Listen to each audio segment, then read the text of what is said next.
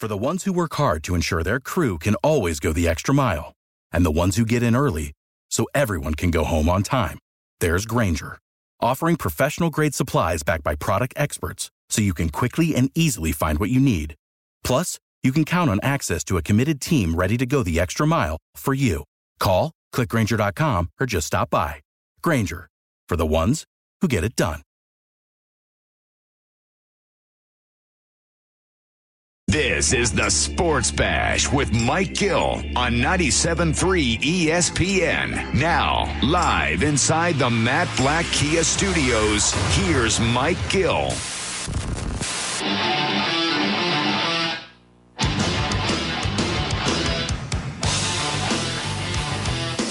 We are live on a Tuesday edition of the Sports Bash here on 97.3 ESPN, the 97.3 ESPN free mobile app. What's going on, everybody? I'm your host, Mike Gill. Josh Jennings producing today's show. You out there, what we be, how we be, what you do? Stay up late for that Monday Night Football debacle? I mean, that could be the worst coach minute 30 I've ever seen in my entire life. And then Nathaniel Hackett doubled down. I'd kick it again if I had the opportunity. That's just what I want to do. Pay my quarterback $250 million and then ask a Temple kicker to go out there and try a 64-yard field goal. Smart, Nathaniel Hackett. We got NFL, who's in, who's out. Is Hackett that bad that Denver could be out? Were they that bad last night? I mean, when we do Find Five, Ugly Five last week, I had Seattle in my bottom five. They looked like a playoff team last night. My gosh. It was, this is why you can't use week one for anything. I thought last night was an example. How many people out there watched that game and said, man, this Geno Smith, he's really good, are the same people that said, this Seattle team stinks because of Geno Smith. Can't have it both ways. You have to play fair on all sides of the coin. Seattle's not going to be very good. They looked good last night. They came out, I thought, like Detroit. They came out with a lot of noise, a lot of energy. They got the lead early. And quite frankly, maybe Denver's not as good as we thought Denver was going to be. So that's a couple thoughts on that game last night. I thought Russell Wilson, by the way, he just looked average last night. I don't think Russell Wilson played particularly well. He didn't have the same kind of giddy up, getting out of the pocket. His improvising wasn't quite the same as you saw in his years in Seattle. I don't think Russell Wilson played a great game last night. And for the most part, Seattle looked to be the better team a lot of the night last night. I thought Geno Smith played about as well as you can ever imagine Geno Smith playing in a game. I think they said it was 8 years that he had not started a football game in week one, and he came out last night and basically outplayed Russell Wilson. If you are a Denver fan, and I don't know how many of those we have hanging around our audience, well, Dallas is 1,500 miles from here. Maybe some people like Denver. I actually know of at least one Denver fan. All right, well, there's always somebody out there that just for whatever reason, maybe he liked the Bronco on their helmet when he was younger. Or... I think he liked Elway or something like that. So. Okay. I had two quick questions from that game last night. Number one, will you buy the Geno Smith, they wrote me off, I ain't writing back, though, shirt?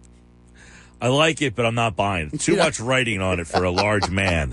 Put too much print on the front of a shirt. I really can't go that way. I mean, I was saying last night on Twitter, I was like, someone needs to take this and turn it into a shirt now. I can't copyright it. I don't want anything that comes in electric green Seattle. What if it was a WVU shirt? No. Because he's a WVU guy. I know.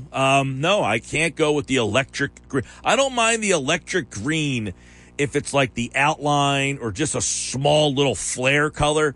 They went full electric green last night. It's a little intense on the eyeballs. It's tough. It's definitely not an NFL Especially in color. high-definition television. Yeah, it's not an NFL color. That's an Arena League. Yeah, it's either Arena League or maybe a MAC or like a Mountain West game. Like one of those once-a-year Oregon jerseys. Yeah, it's the late-night 10:30. You see that light on the screen. It keeps you awake. All right, I can stay awake. This team's wearing, pea green out there. My gosh, what was that? But look, the game last night, it was ugly, sloppy game, but I think it gives you a little indication, right, of Denver had to travel, and that place was loud, and they were into it last night. They were loud, and they were into that game last night. The Seattle fans, they booed Russell Wilson from the snap start of that game from the time he ran out of that tunnel to the snap start of that game. So give their crowd some credit. I think that was a huge part of the reason why he had trouble last night. I think Russell Wilson is such a nice guy that he can't feed off of the emotion like that. Like Brady, Rodgers, those guys are like borderline psychos. They're like, yeah, keep booing me. Because I'm going to feed it to you. I don't think Russ has got that. Like, look at that picture of him walking aside. Like, he looks sad. Like, it's almost like the crowd was like hurting his feelings almost. It probably was. He was probably thinking to himself, man, what did I do to these people to make them boo me like this? Right. I wasn't watching the Manning cast last night. I watched the Manning cast for the fourth quarter. I watched the Buck and Aikman. Definitely has a different feel with Buck and Aikman doing Monday Night Football. You can feel the difference in that game. I don't know if the ratings will be any different, but I didn't watch the Manning cast last night. I watched it last year. I did not watch it last night, but I saw snippets, and there was a part where Eli asked Peyton, have you ever been booed at? Like, just where they're just booing you, yep. Not your team, you. They are booing you. Like, he said, yeah. I mean, Peyton said no, but Eli had said, when I went to San Diego, I got booed by the Charger fans because he, of course, said, I don't want to go to San Diego. Right. So they booed him. But that's what it was like last night. They were booing Russell Wilson, and he had a look in his eyes of, man, I didn't expect this. I think it affected him. I think it actually affected him last night. Well, the decision in that game is the big story. They get down. There was horrible clock management. Now, if you're watching the Manning cast, you saw Peyton Manning just perplexed at Peyton what are they doing. Peyton and Shannon Sharp. Shannon Sharp was the fourth quarter guest. They were both screaming what are you doing? Why aren't you doing that? Like, they were literally, so mad. They were perplexed. Peyton was perplexed. He's calling timeout. What are you doing? You got to call timeout. They waste 30 seconds. They don't call the timeout. Then they kick the field goal. It comes up. I actually think it had the leg. I think it just was off line, and they lose that game. It had the leg. It definitely had the leg. It drifted. That's all. Russell Wilson has to be thinking to himself after one game, what the hell was that? Seriously, what was that? Is this guy the guy that I just signed a 10-year deal to play with? Now, that doesn't mean he's going to be the coach there for all 10 years. But Russell Wilson essentially saying, this is my organization. This is who I'm with. Is Russell Wilson thinking, what the hell did I just get myself into after one game? Now, you can't judge people off of one game.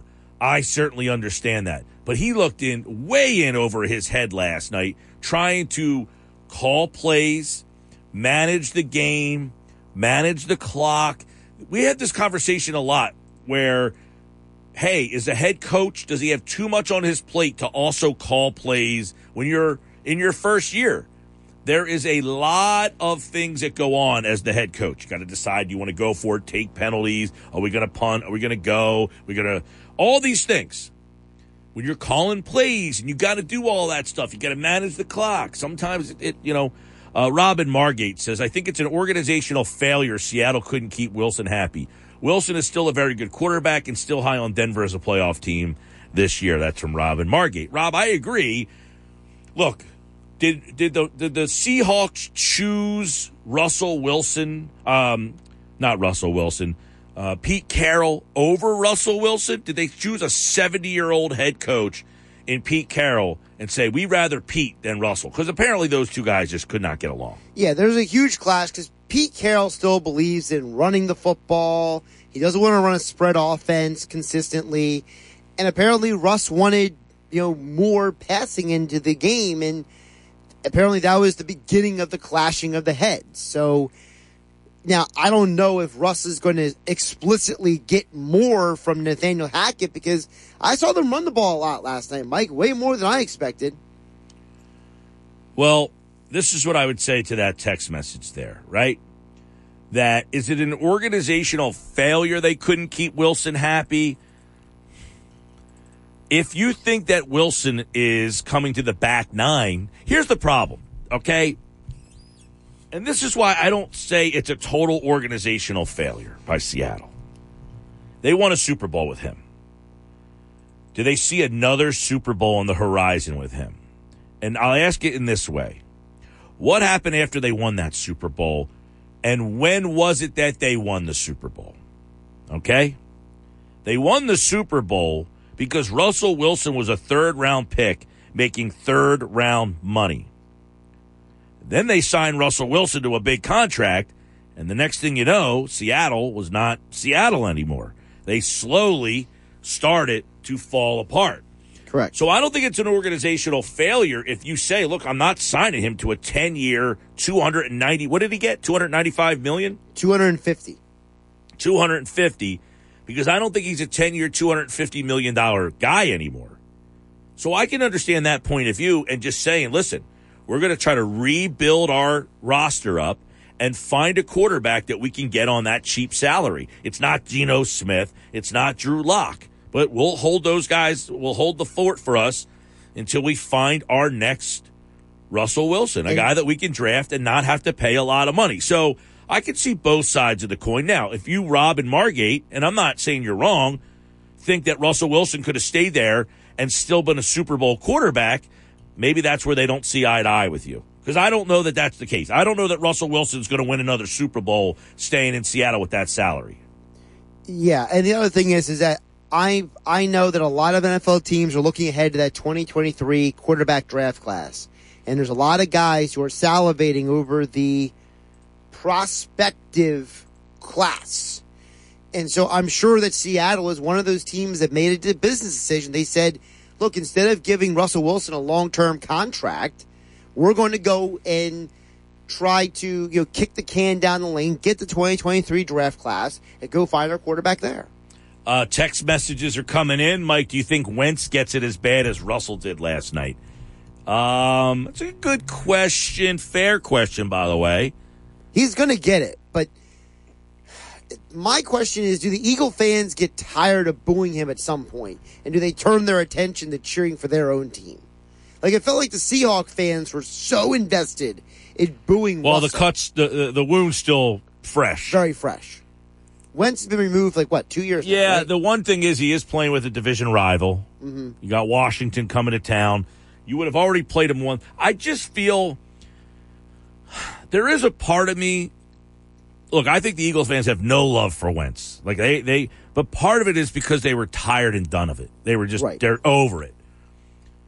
Right. It wasn't like Wentz was like, I want out of here. I can't stand this place or something like that. And Eagle fans were like, fine, get out of here. And they were hurt, like they were jolted. Like, the Eagle fan didn't want him. And I think that's where maybe it's a little bit of a different vibe. Whereas I think the Seahawks fan wanted Russell Wilson to be a lifelong Seattle. Well, I don't know that Wilson was like, hey, I want to get the heck out of here. I think it was just like, hey, all right, I think it's time.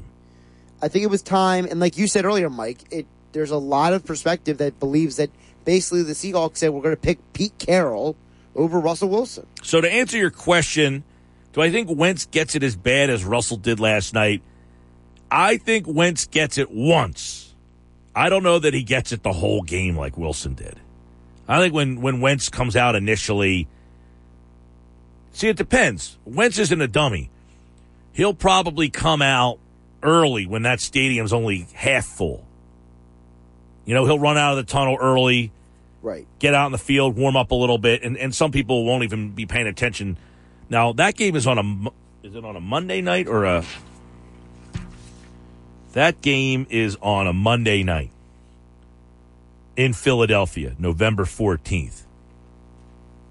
There's going to be a lot of people looking up for that. Right.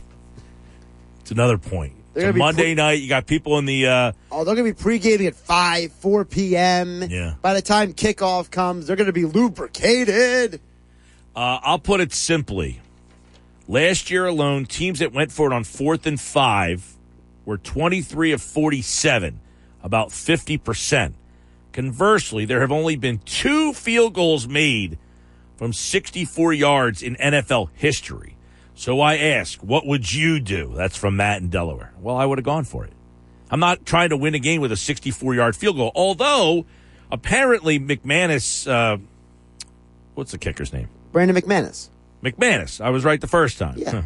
Apparently he had said, get me to the left hash mark, and I can make it from there. Right.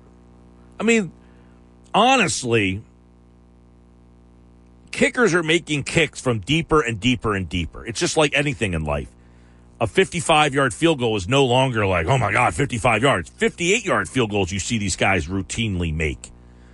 So at some point, a 64-yard field goal, I think, is going to become a much more attainable situation. I just don't think in the waning seconds of that game is when I'm going to lean on my kicker to try to win it for me. But it gets back to the issue with Nathaniel Hackett, which is you have a coach who is supposed to be this offensive-minded coach, right? He was working with Aaron Rodgers for years.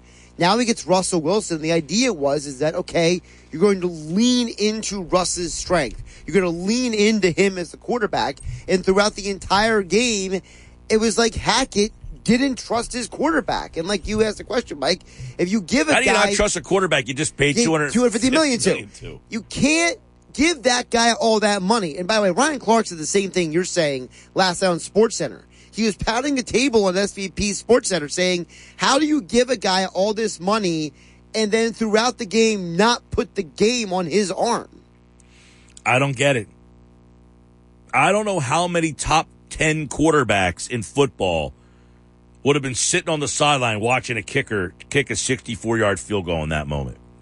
Tim Hackett from Millville says, ease up on my cousin Nate. I wonder if that's really his cousin.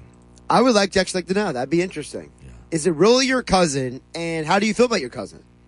Well, last night, Nate, Tim, you can't feel good about your cousin's decision. No. I'm sorry. Look, I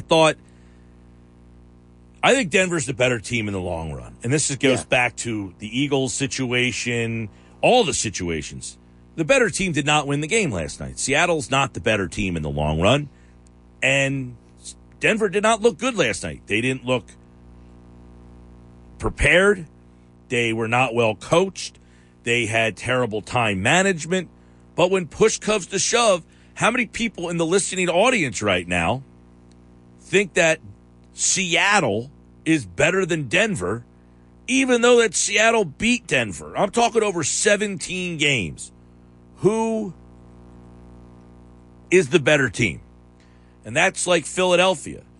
Do I think that Detroit is a 35-point per game offense? No. Is the fact that Tim Hackett says, nah, it's not my cousin.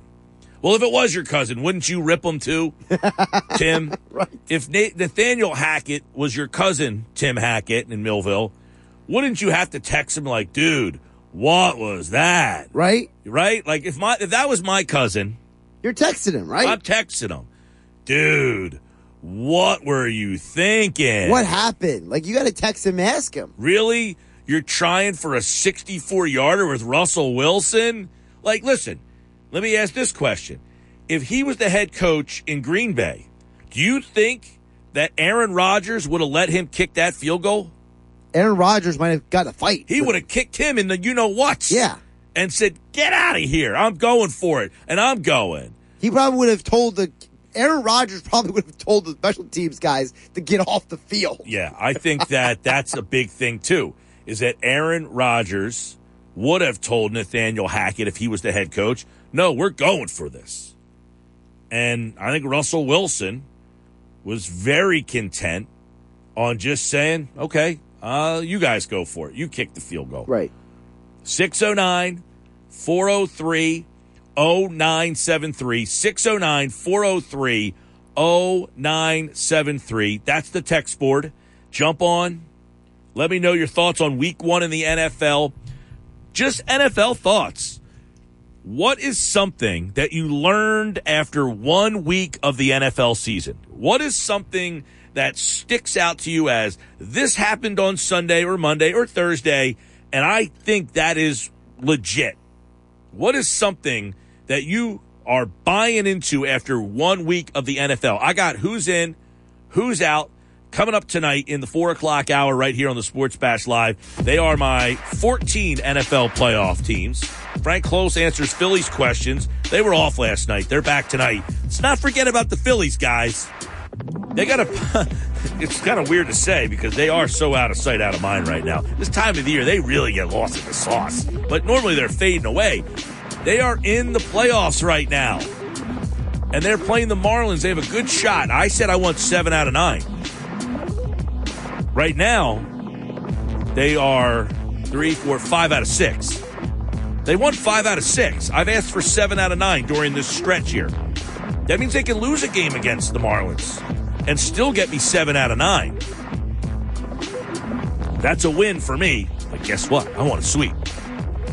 Phillies are 3.5 games up on the Brew Ha-Has for that final wild card spot, and they're a game and a half up on the Padres for the 3rd spot. Right now, the Mets lead the East. The Braves have the top wild card spot. The Phillies are 2nd. The Padres are 3rd. The Phillies are at 78 wins right now. They've won 3 straight games. They're going on the road. They got the Marlins, and guess who they're facing tonight? Yep, you guessed it. Sandy Alcantara. Pete Thompson's favorite guy has been tonight, Bailey Falter. Bailey Falter gets the ball for the Fightins. It's Falter and Alcantara tonight. The Phillies trying to hold on to that wild card spot because guess what? The schedule gets very difficult the next set after this. Atlanta, Toronto, and Atlanta for 4. They got to get this series here. All right, 609-403-0973. Something you learned from week 1 in the NFL. Something you learned. Or one thought. We do one thought every game. One thought from week 1 in the NFL. Hit me up. I'm Mike Gill. This is the Sports Bash on 97.3 ESPN. Now, back to the Sports. Without the ones like you, who work tirelessly to keep things running, everything would suddenly stop. Hospitals, factories, schools, and power plants, they all depend on you. No matter the weather, emergency, or time of day, you're the ones who get it done. At Grainger, we're here for you with professional-grade industrial supplies. Count on real-time product availability and fast delivery. Call, clickgrainger.com, or just stop by. Grainger, for the ones who get it done. ESPN.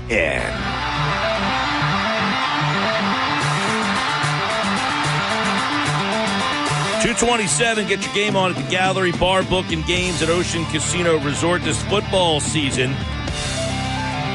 Go to the Gallery in Ocean Casino Resort. Go for the win. For more information, visit oceanac.com. You must be 21 or older to play. Gambling problem, call 1-800-GAMBLER. Speaking of Ocean Casino Resort, you can go to our website right now, 973ESPN.com, and enter to win a $50 Ocean Casino Resort gift card. We're giving away 3 Ocean Casino $50 gift cards.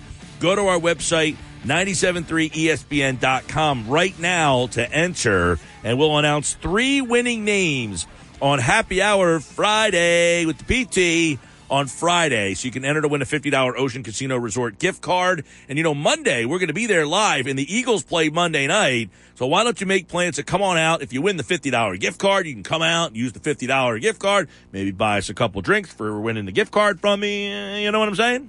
Maybe. That might be a nice idea. Like a little thank you, a little hat tip. Just a little HT. Mike, there's no way Seattle keeps that up. Pete Carroll and company are going to have to keep changing the game plan. Chubb was essentially non-existent for Denver last night, and there were some blown coverages. The game should have been put away had Melvin Gordon and Javonte Williams not fumbled inside the 10. I agree. I'm glad that you have a rational reaction to that game. But you have to take it from where I'm at, listening to Eagles fans complain that they won the game on Sunday. Right. Right. Mike, more than anything, I'm buying into parity in the NFL. Look at Houston, Bears, Lions, Seahawks, Giants. Any given Sunday. Now, it's only week 1, and the cream should rise. But some teams we think are good and teams we think are bad could be reversed this year. Phil. You know, Phil, here's the problem. We go into a season with preconceived notions. And because the Eagles played a Lions team that hasn't been good in any of our lifetimes, including last year, and you beat them 44-6, The anticipation from Eagles fans is, well, then you got to beat them 38-3 or 38-10. It's got to look aesthetically pleasing. I don't know why people care what the win looks like. What does it matter what the win looks like? You got to win in September. By the time December comes around, that game will be a distant memory. But it will still count as a win in your win column. Mike, my random week one thought was the officials were good and no complaints as games ran smoothly. That's Jeff in Ocean City. Jeff, you must be an official. You know what? I don't have any calls, you're right, that stand out as totally missed blunders. So, sure, I'll agree with you on that. I would just say that when it comes to the officiating, I would just remind people that because the officials change from spot to spot every week, I think you're going to see officials impact games differently because every game itself is different too. Well, listen, the officials are bad, whether they're in the same spot, every spot, this spot, that spot, who they travel with. They've been horrible.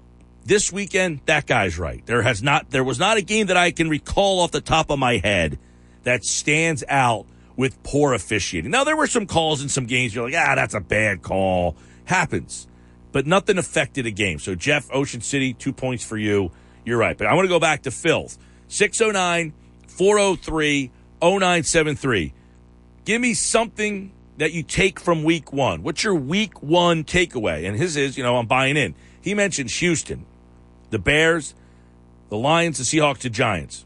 Now, the Bears are a team that I said, if Justin Fields turns out to be the player that people thought he was going to be, where he was drafted at number 2, some people thought he should have been number 1. Was Fields 2? No. 2 was Zach Wilson. Fields was what? He was around 12. Because he was that trade the Giants had with the Bears. Right. I was going to say, as I said that, I'm like, wait a second. No, Fields wasn't 2. He dropped, and people were surprised. Yeah. But some people thought he was the best quarterback in the class. If Fields turns out to be the best quarterback in the class, I said, I think the Bears can be better than people think.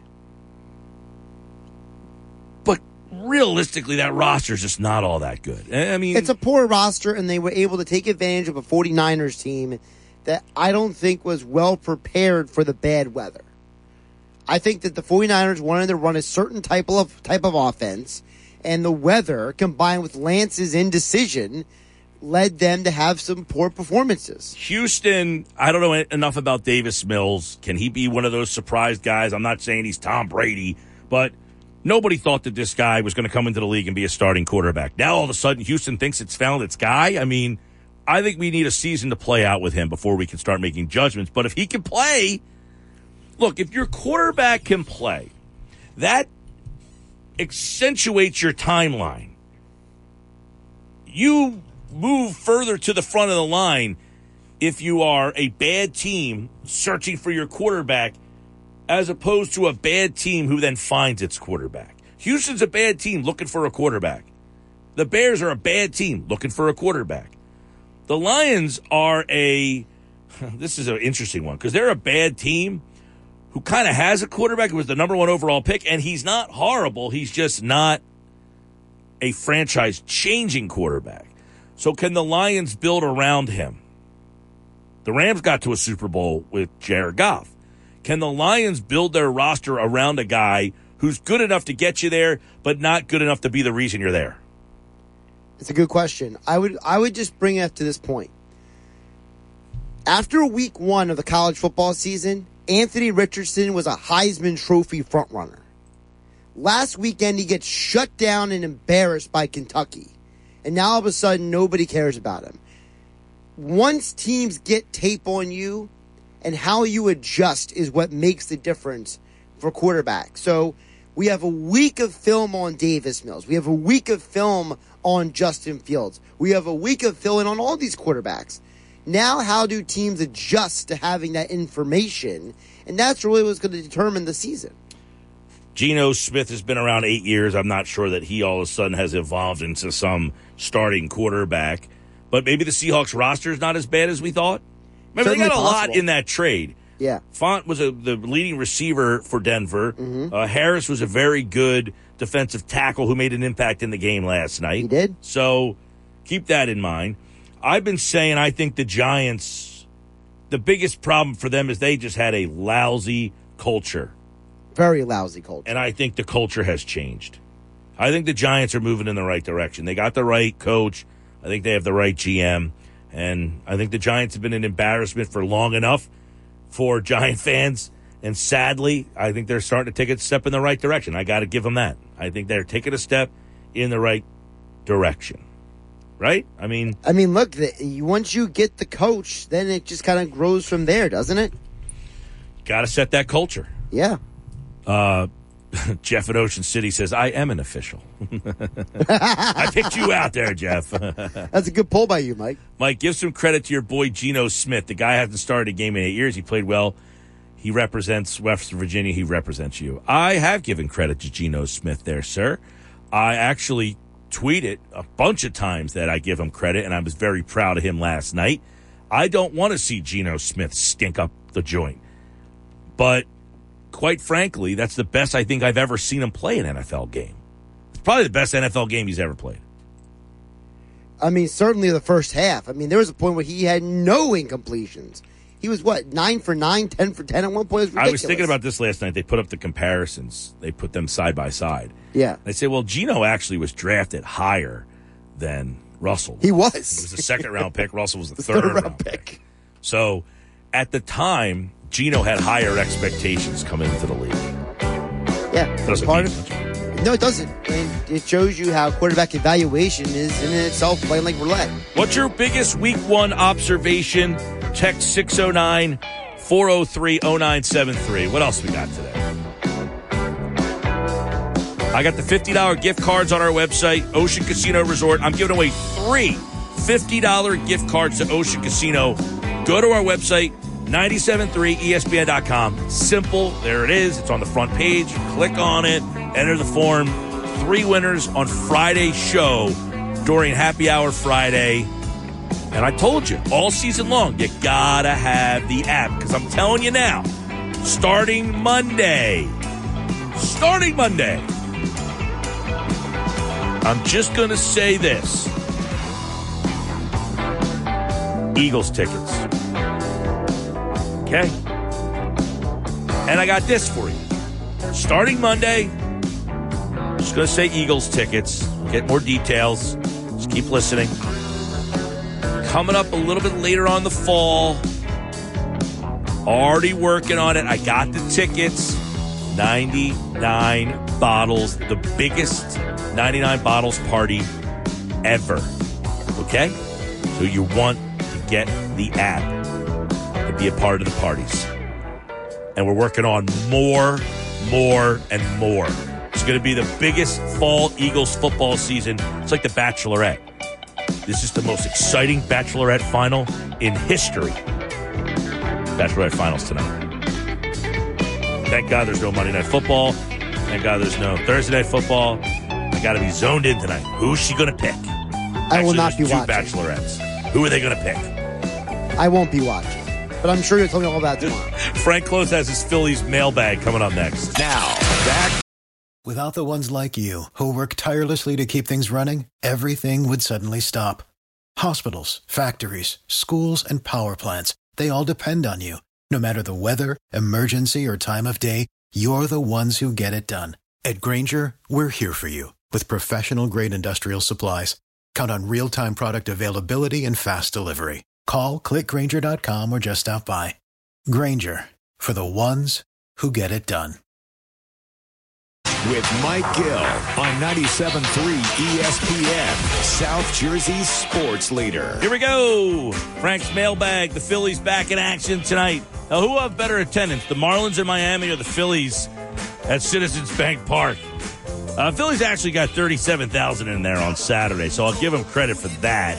What was the announced attendance for that Sunday game against the Nationals? It took about 8 hours 3.5-hour rain delay in that game. The attendance was 23,802. There's no way, because that game obviously had a 3.5-hour rain delay. By the end, my cousin texted me and said it sounded like they were having batting practice in there. You could hear every single ball being hit. But Frank Klose is with us. As don't forget about the Phillies, Frank. They are, of course, down in Miami taking on the Marlins. They are not firmly, they're 3.5 games up on the Brewers in this wild card race. You're going to get Sandy Alcantara for, it seems like, the 10th time tonight.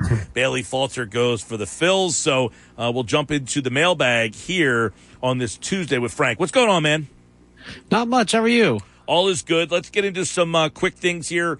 Dominguez back, Eflin back. Let's start with Dominguez. He pitched the 8th the other day. They went with Robertson in the 9th. Is that a fluid thing, or do you think they're going to keep that configuration in the back end? Well, it's really how they used it before. You saw them match up Dominguez against the tougher parts of the lineup, and it was followed by Robertson. Just like the very first game that Robertson pitched for the Phillies, it kind of went that way. But, a real breath of fresh air, because Robertson had to do 2 innings a couple times in the absence of Sir Anthony Dominguez, and you saw him begin to struggle a little bit as he was getting tired. I mean, he's no spring chicken, so having the 2 of them back-to-back is definitely good for the Phillies bullpen and psyche in general. Definitely changed some things back there. And then Eflin, he'll be back. And how do you anticipate Eflin's role? What's his role getting him back?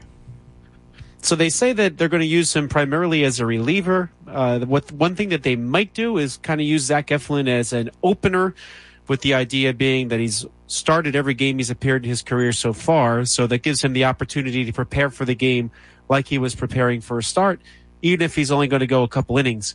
And the reason why they're only going to use him for a couple innings at a time is that they think his stamina will not be built up to the point where he can start games for the Phillies down this stretch, since there's only so many games left.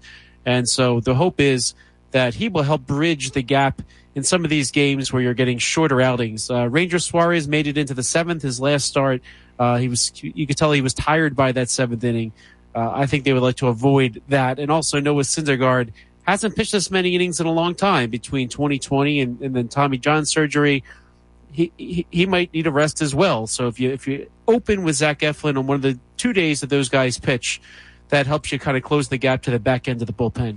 All right, let's get into some of the mailbag questions from our listeners. Frank Klose, 97.3 ESPN.com. These are from our website. Listeners, Eric wants to know, would you bring Rob Thompson back as the manager? All right, let's get into that, because I do see some people still, questioning Thompson. I see some people out there that just hate the guy. They think he's horrible. They want him fired. Kind of interesting, but what say you? I think more than ever, you are a manager of the personalities more than you are of the tactical part of the game. Yeah, there's a tactical part of the game, and we seem to have seen the bullpen work. Yeah. And so he's got a good strategy for that in terms of communicating with the players. So he's a good communicator, and he's got a resume on him now, right? I mean, he's been there through Gabe Kapler and through Joe Girardi, very different managers at the helm, and he's gotten the respect of the veterans. And the young guys, too, especially letting a lot of these young guys play. We saw with Bryson Stott, for example, Joe Girardi, he'd struggle for a couple days, and then Girardi would put in somebody else like Camargo, almost afraid to play the young guys. Here he kind of wrote the lineup and says, hey, go get it. And he stepped up in a big way. He gave them the opportunity to maybe make some early mistakes and then do better. So I think that it'd be really, really hard on this team to remove Rob Thompson after he had all this respect. And really, who are you going to get? Are you going to try to get a veteran manager like a Girardi, like someone from the old guard? Are you going to try to get a new, young, up-and-comer type manager? Either way, I think removing Thompson for that would almost be disruptive to this team as it was. So I think they got to do what they got to do in terms of completing a full search, as is required by Major League Baseball. But at the end, it's really hard to say, unless there's some disastrous a couple of weeks here and they miss the playoffs, you got to bring him back. Yeah, and just to kind of expand on that, I mean, the Phillies had Gabe Kapler, who people didn't like. The guy went and won Manager of the Year someplace else. Does that mean he's a great manager? Not necessarily, but it goes to show that I agree with what you're saying. I think people who don't like the manager or the coach or anything in sports are people who believe that if they coach, they control a game so much and that's what the manager's supposed to do. I am of the opinion that a baseball manager, a basketball coach, football's a little different because they call every single play. They do have a hand in the play, the clock management, all that stuff. A baseball manager, to me, is how do you manage the personalities and how does the team respond to you as the manager? It's not what, do you call a steal on this play? People get all bent out of shape about what the lineup is and guys sitting on certain days and this kind of – it's a 162-game season. When the game comes down to it in the playoffs, they're going to play their best guys, right? Absolutely, absolutely. Yeah, and I am a big believer in what you just said. It's the personalities. It's getting through the long season, keeping the atmosphere positive, and he's done a really good job at all that. Yeah. It's managing personalities. I think Rob Thompson's done a good job. I don't think he's had games where you're like, what the hell is he doing? You did feel that way a lot about Girardi. Now, listen, they had Caplan. People hated him. He goes and wins Manager of the Year. They bring in Girardi, a guy people endorsed when he got hired. Well, then all of a sudden he couldn't manage and people wanted him gone. I think that tells you all you need to know is it's not the X's and O's of baseball. It's the personality and how you manage a team. Joe Girardi, his personality did not mesh with this group. I think that's fair to say. And you heard more of it after he left, as people began to speak a little bit more candidly. And let's face it, we haven't had the access we used to before COVID, to really see the ins and outs of the Girardi managerial era, right? So there was a lot behind the scenes perhaps we did not see that led to that decision being made to let Girardi go. All right. What's your take on the Harper elbow situation? Matt wants to know. Well, I think you just play this year out, plug him in as your DH every single day, get into the playoffs, go as far as you can in the playoffs. Yeah, the Phillies aren't projected to go far, but whenever the time comes, they're eliminated, hopefully after the World Series, then you turn to Harper and try to figure out what to do next. I think at this point, he's going to be your designated hitter without any type of surgery. He's going to be stuck in that role. And then if you do have Tommy John surgery, which might be where this is going, you do have a lengthy recovery process. Now, if they do that after the playoffs, he might be out till May or June. But, looking at the schedule next year, understanding that if he doesn't get a surgery, he's probably stuck at designated hitter anyway, I think you got to bite the bullet and do it. The Phillies schedule next year looks at easier in the beginning and tougher down the stretch, kind of the opposite of this year. So you definitely want him for that stretch run next year. And you know that the Phillies are a better team when Harper's in right field. They've got too many DH types on this roster as it is. Alec Boehm's improved his defense, but you might want to get him off of third base once in a while. Kyle Schwarber, Nick Castellanos, they're going to be around next year. It'd be nice to be able to use that DH spot for them and maybe also to rest JT Realmuto a little bit by getting him from behind the plate. They haven't been able to do any of that with Harper in the designated hitter spot every day. So I think it's something they're just going to have to bite the bullet. They're going to have to be without him for a little while, beginning of next year. But I don't think you worry about that until this season is over. Real quick, I know shortstop, there's been some talk of them looking at shortstops. I saw another report over the weekend that Xander Bogaerts is a name, but has it Bryson Stott shown them that maybe he should be the shortstop?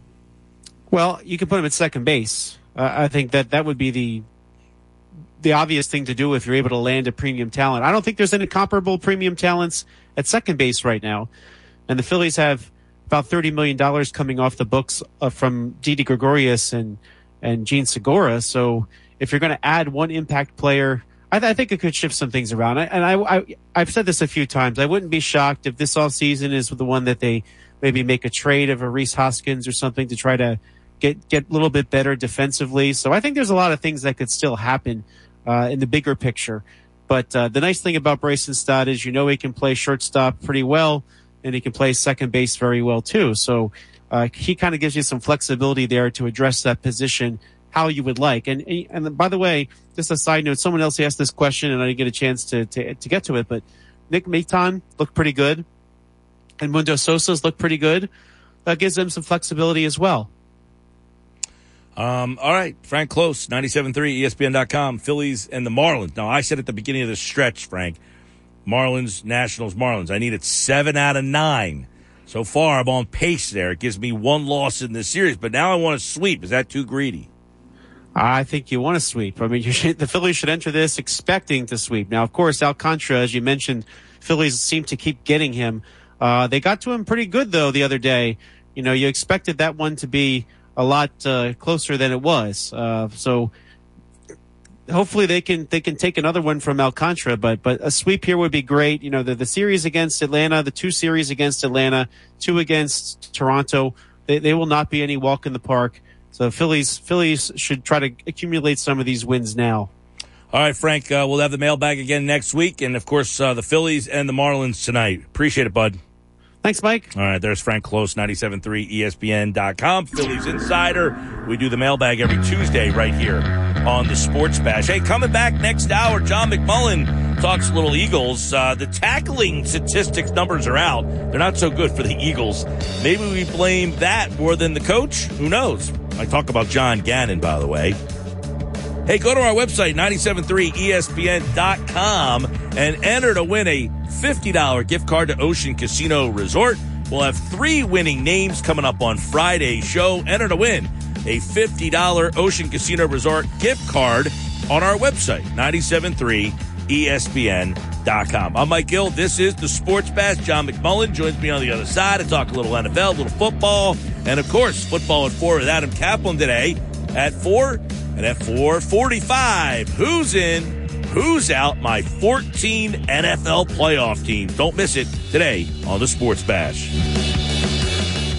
This is the Sports Bash with Mike Gill on 97.3 ESPN. Now, live inside the Matt Black Kia Studios, here's Mike Gill. All right, 3 o'clock hour, Sports Bash, 97.3 ESPN. I think if you took a look at all the games in week number 1, you would certainly say that most of the games you saw and most of the teams you saw, that would not define who they are. But yet we like to do it with our own team. Fair or unfair? John McMullen is the host of Birds 365, weekday mornings at 8 a.m. on the Jacob Media YouTube channel. Of course, longtime Eagles and NFL writer. He joins me right now on the Sports Bash Live 97.3 ESPN. We have a funny way of doing that, John, don't we? Anything we take in week 1 with our own team is gospel. But when we see other teams play, we're willing to give them the benefit of the doubt, are we not? Yeah, well, it depends, I guess. I mean, overreaction Monday is always fun, but week 1 overreaction Monday is just ridiculous. It's insane. We got poor Nathaniel Hackett getting fired out in Denver after 1 game. So, yeah, there's other. I mean, it's not just Eagles fans, but yeah, you see it every year. Nobody learns from it. Last year, I think Green Bay got beat by 35 in week 1. And Tennessee got beat by 20-something, and they were the 2 number 1 seeds when we got to the playoffs. So I know, and people see these things, and like they acknowledge them, and yet they don't use it. I don't get it. Yeah, it's a very emotional sport, because they play so few games. So there's this, visceral reaction when things don't go the way they're supposed to go, and expectations come with expectations. So many people, Jody McDonald, my partner in the morning, I mean, he thought they were going to roll over the Lions. I know. And I kept telling him, I said, it's not going to be that easy this time. Yeah. And I pointed to that offensive line, and people don't realize Frank Ragnow wasn't there last year. He was hurt. Taylor Decker wasn't there last year. He was hurt. And all of a sudden those guys show up. And the Eagles have a tough time dealing with them. John, so that's something I brought up yesterday, was I thought the game plan by the Lions, they stuck with it. They got down 17, but they never got away from the run. And because They were almost like the Eagles last year. Hey, we're going to play to our strength. Our offensive line's our strength. Let's run behind our offensive line. They didn't get away from their offensive line when they got down. They stuck with it. And because they started to run, I felt like the Eagles maybe took the foot off the gas a little bit, not thinking they were going to run. They were playing for a team that they thought was going to start throwing the ball. Yeah, exactly. I mean, Nick Sirianni mentioned that yesterday, and I asked Jonathan Gannon that today, and he admitted it as well. I mean, typically, if you get down 17 points in this league, most teams abandon the running game. And I think the Eagles did believe that Detroit would abandon the running game, and they didn't. And they kept running it, and they got back in the game with some. They were great on third down, so situational football was an issue as well defensively. They didn't play well defensively, but at the end of the day, the truth is usually pretty simple, and the truth is simple here. They missed 14 tackles, I think. It's 14 or 15. I mean, if you miss that many tackles, yeah, you're not going to have a good day defensively. I think Pro Football Focus graded them 32nd out of 32 when it came to tackling in week one. Right. They were the worst tackling team. That was your tweet a little while ago. They were 32 out of 32. I mean, and then I guess the fair question is, okay, how do you fix that? Can you fix a bad tackling team, or are we going to go through a season where you got a bad tackling team? No, I think part of it is they didn't do much in the summer. So people that were hand-wringing about that, yeah, it kind of showed up in week one. But the good part of that is it'll get better. It's not going to be this bad. The question is it going to be good? I don't know if it's ever going to be good, because I do think, one of the issues is, I mean, if you think about Hassan Reddick as a player, great pass rusher, undersized guy in run support. Kaiser White, great in pass coverage as a linebacker, undersized linebacker in run support. Chauncey Gardner-Johnson, that's not a real safety.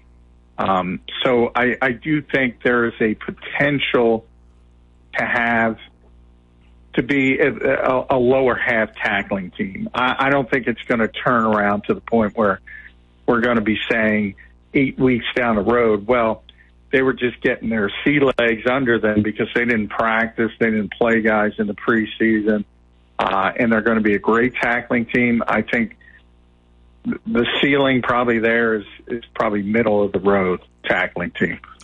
John, the Jordan Davis stuff, I think that was the first question right out of the chutes today, was what kind of impact can he have on this team? Obviously, when he was on the field, Detroit didn't run so well. I don't know what the sample size was, but 2.9 yards a carry with Jordan Davis on the field, 10 yards a carry when he was off the field.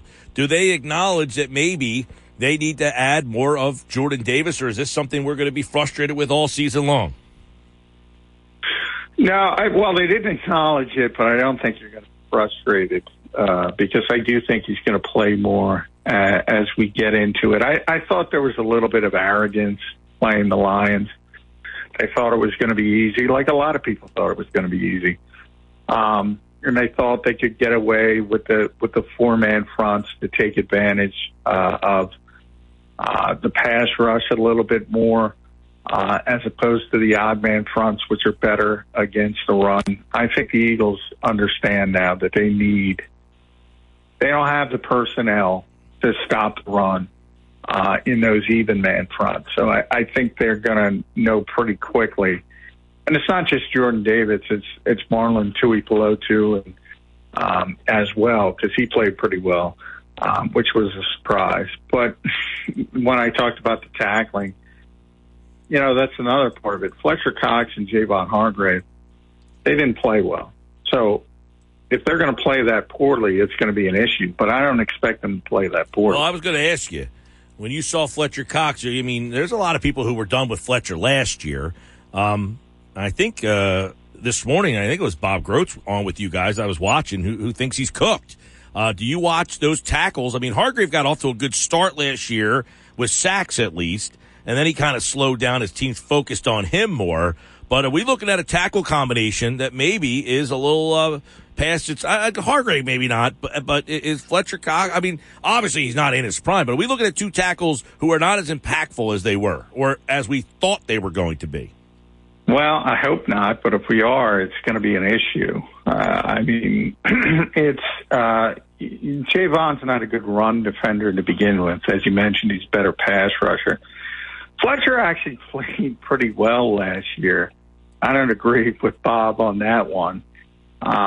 He just does it. You know, people are used to Fletcher Cox when he was, you know, maybe in the conversation to be the second best defensive tackle in the league behind Aaron Donald.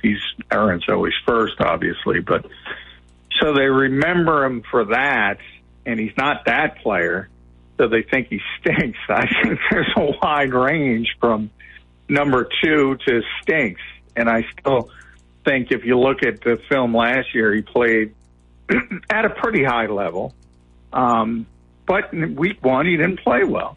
So if this is the start of a serious decline, then it becomes an issue. I think with Hargrave, it's more of he didn't do anything in the summer. So we talk about the Eagles not practicing, the Eagles not playing their starters. Well, he had a toe injury, and he missed, you know, the last 2.5 weeks to practice totally. Showed up for week 1, was limited on Wednesday, was back out on the practice field by Thursday. So he had 2 practices, really, before week 1, and it kind of showed. So hopefully he gets back into football shape, and he's a little bit better. But if those guys continue to play that poorly, yeah, I mean, the Eagles' defense is going to have an issue. What is I heard you and Jody going back and forth on this a lot. I know he doesn't like Barnett. You and I seem to be on the same page, and if he's a rotational player, what's the impact of losing Barnett? Do they get creative? Do they use Fletcher Cox on the outside more? And does that get Jordan Davis more playing time? Do they use more Milton Williams? How do they really make up for the fact that I don't know how many snaps Barnett played. I forget the number. I didn't have it in front of me. But whatever role he was going to have, do they get creative, or do they just kind of give more snaps to somebody on the outside position? No, I think it's pretty much. I mean, the one thing they could do is give Milton, as you mentioned, more snaps outside, and that would open the door a little bit more for Jordan Davis and Marlin as well, Tui Pelotu. But you know, the most likely path is just activate Teron Jackson, who was inactive in week 1, and slot him into that spot. And that would be my biggest guess of what the Eagles would do. Milton would be second. Fletcher, I don't think they're going to move him to defensive end, nor should they. So, if you're talking about a declining player who some people think can't play defensive tackle anymore, well, then he's not going to play a new position and play it well. Right. So I don't see that happening. The Milton one is interesting to me because he is versatile, but they seem to like him as a 3 technique. And they like Teron Jackson had a good summer, so I think he'll get the first opportunity. If he can't do it, maybe then they start looking for other avenues. But I'm sure you've gotten the Jason Pierre-Paul talk. He's not coming in to be a 3rd or 4th defensive end, nor would the Eagles want a 33, 34, whatever he is, guy playing. Oh, wait, Barnett played in 12 snaps, Barnett, before he got hurt. Yeah, but it would have been, remember, he got hurt. Yeah. I think it was 3rd quarter, so he would have had more. So you're talking probably 20, 25 snaps was the plan. And you have enough young bodies at defensive end to take care of that in-house. But they love Derek Barnett. Jonathan Gannon said it again today. Nick Sirianni says it all the time. And he's got a tough time living down the fact that he was a first-round pick here. If you can get the Men in Black mind erasing device and say this guy was a 4th-round pick, people would say, oh, that's pretty good rotational defensive end. And that was the role he was set for. defensively, obviously 35 points. It's not good. That being said, offensively, they scored 38 points, and yet there's still complaints about that, believe it or not. The quarterback was 18. Now, I have to admit, I haven't heard many complaints. I don't know if they're other than Jalen's running it too much, and he's going to get hurt. I hear that all the time. Too many carries, which is fair, I guess. Yeah. Didn't spread the ball around enough. He was 18 of 32, so completion percentage was a little low. So let's start with them. And Jalen Hurts' decision-making, his propensity to take off, let's start with that. Well, I think people don't understand the offense. I mean, this is a high-low progression offense. So basically, every pass play, he's got two progressions. Occasionally, you'll have an outlet as a third, and that's it. And usually, when it comes to outlet or Jalen running the football, Jalen would be better than dumping it off, to be honest. Because he's so explosive as a runner. That, in many ways, that's the modern NFL. So teams don't teach plays anymore; they teach concepts, and that's what the Eagles do. It's a college-based offense trickling up to the NFL. So this thought process of full field progressions that guys like Joe Montana used to do under Bill, they don't exist anymore. I just talked to a former GM about this, and I asked him, because there's still certain guys that can do it. You'll see one on Monday night with Kirk Cousins and, obviously Tom Brady, Aaron Rodgers, people like that. And I asked him flat out, I said, how many full field progressions do you have in the current NFL? And he said, maybe one every 7 or 8 plays. And that's with those quarterbacks. It doesn't exist anymore. So these people that think that, and by the way, if you want to see, and you don't believe me, Shane Steichen said it at his press conference today. Said it. So read the transcript, fans out there. He told you. On cue, by the way, at 3:13, I got the Shane Steichen transcript right here. Yeah. So check it out. He explains the whole process, and I asked Nick. Who asked the question, by the way? Who asked the question? I don't remember who asked the question, but I asked Nick about Devontae yesterday, and Nick said the same thing. It's our responsibility, and Shane said it's not Jalen's responsibility today. He said it. It's our responsibility because they have to be disciplined, and that's the word I use with Nick.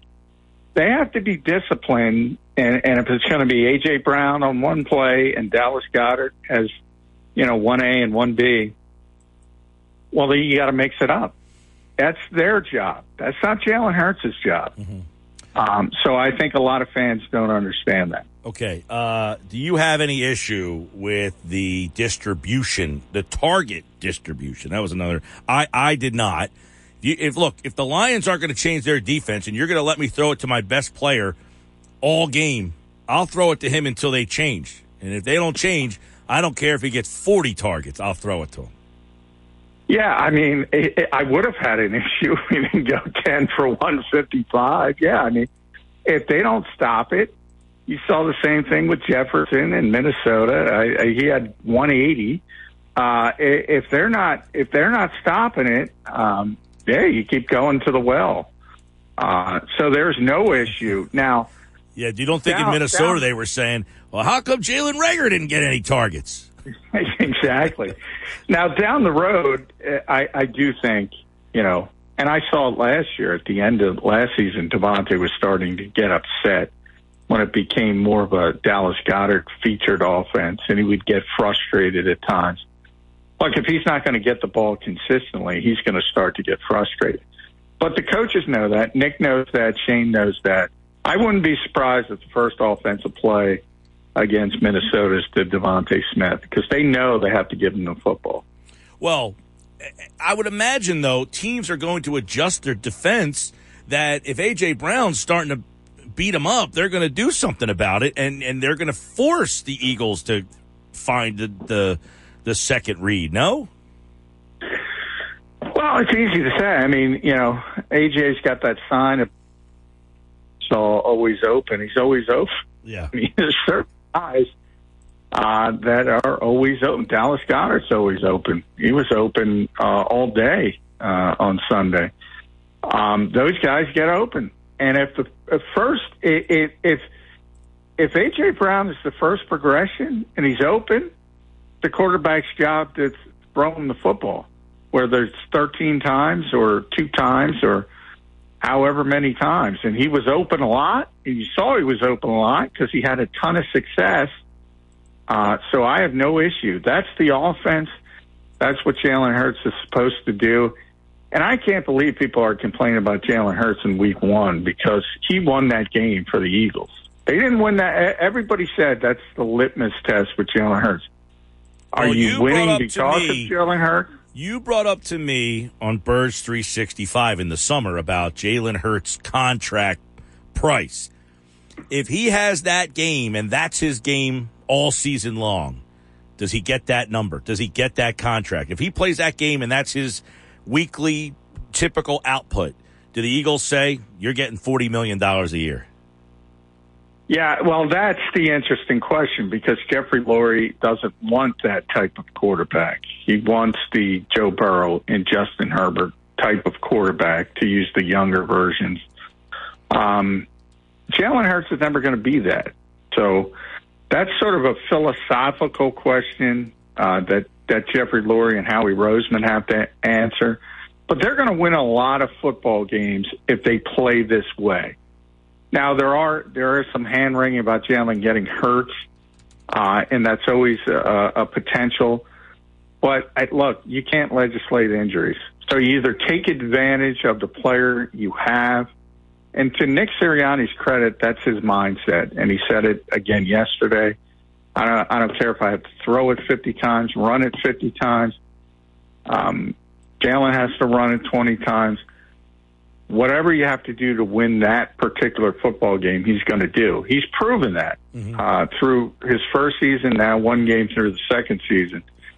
So, the off season is for Jeffrey Lurie and Howie Roseman to talk about high-octane passing offense, and then he's going to get to week 1 and he's going to try to win football games. They're going to win a lot of football games. But do you want to pay $40 million if you think a guy's going to get hurt? I don't know. The Eagles seem to believe they can legislate injuries. I don't believe that exists. If you look last year, people say Jalen Hurts got hurt last year. He did, and he wasn't the same towards the end of the season because he was banged up. He got hurt in the pocket. Not out of the pocket. He got hurt in the pocket. Well, there's quarterbacks that get hurt in the pocket because they stand there and take a shot, There's guys who get hurt because they take off and run. I think one thing Hurts does well is he does slide and get down. Some of these guys, Mike Vick didn't know how to slide. Wentz was terrible at it. Hurts does a good job of avoiding the big hit, and he does slide. I don't know if they count those like hands touching you or whatever as a hit or whatever, but it seems that he doesn't take a lot of big shots because he does know how to get down. Well, and then the second part, he does a very good job avoiding big hits. And then the second part, I would say the assumption that he's going to run 17 times every week is just a flawed one as well. I mean, that's what they needed. And moving forward, they won't need him to run 17 times a game, but he is going to run 5 to 10 times, and he should because that might be the strength of his game. And I can't worry about injuries. As if I'm the coach of that team, tell me who's ready that week, and I'm going to use what they do well to win that game. That's what Nick Sirianni should do. That's his mindset. And the other people can worry about legislating injuries. Can't do it. What did you think, John, of the Eagles' offensive line? Because we generally go into a week thinking that's the advantage. They're going to win up front. Did you think that the line dominated the line of scrimmage? I think people are spoiled. I think they played well. You'll see a bunch of clips out there from the offense, Baldy and the offensive line guys. I know Jimmy Kensky put one up. Lane Johnson, Shane Steichen was just raving about him. He had a pancake. Kelsey had a pancake. They're good. I think PFF had him as the fourth best offensive line in week one. Mm-hmm. Maybe that's not number one, but it's still pretty good. So people tend to be spoiled. There's a lot of bad offensive lines in this league. Detroit's not one of them. No, Detroit has very good. I warned people. They didn't listen to me, Mike. Yeah, I warned people. I agreed, and I thought, and as we talked about at the beginning of this, for people who were just kind of tuning in, but in the beginning of this conversation, I not only did they have a good offensive line, they stuck with their offensive line. They didn't abandon it, and their offensive line, I thought their offensive line was the difference in that game in keeping it close. They whipped the Eagles up front with their line. Yeah, they really whipped them. The tackles really whipped them when it came to the pass rush. So, but I think people don't realize, because it's the Lions, that might be the best duo of tackles they faced the entire season. The entire season. How about it? That's how good Taylor Decker and Penei Sewell is a very young player, but obviously top 10 picks. He's got tremendous talent, and he seems to be going in the right direction. Then you had Frank Ragnow, who's not even healthy. When you see that guy when he's healthy, and Jackson's a Pro Bowl level guard, and Vitai's usually their other starter. He wasn't even available. They have a very good offensive line when everybody's healthy. Agree. And, people don't know that. All right, Johnny Mac, don't know that. Real quick, let's get a quick thought on the division. Jones is saying they're not going to put Dak on the IR because they think he can come back. With Dak, without Dak, is Dallas not as good as we thought, or are they still a contender? No, they're not a contender without Dak. I mean, they're going to be rolling Cooper Rush out there, maybe Will Greer. Who knows? They can't win football games that way. Already I had concerns over the Tyron Smith injury. And can they survive 3 games? Maybe, but I think Jerry Jones is being very optimistic. That would put him back against Philadelphia. Yeah, I mean, I think he's hoping against hope. Most people said 6 to 8 weeks originally with that type of injury, best case scenario. Maybe it's not as bad. Who knows? But I think if it's 3 weeks, they're trying to push him back for that particular game, so I don't know if that's going to be helpful. He probably wouldn't play well if you're forcing him onto the field anyway. I think it's shifted to Carson and the Commanders as the top.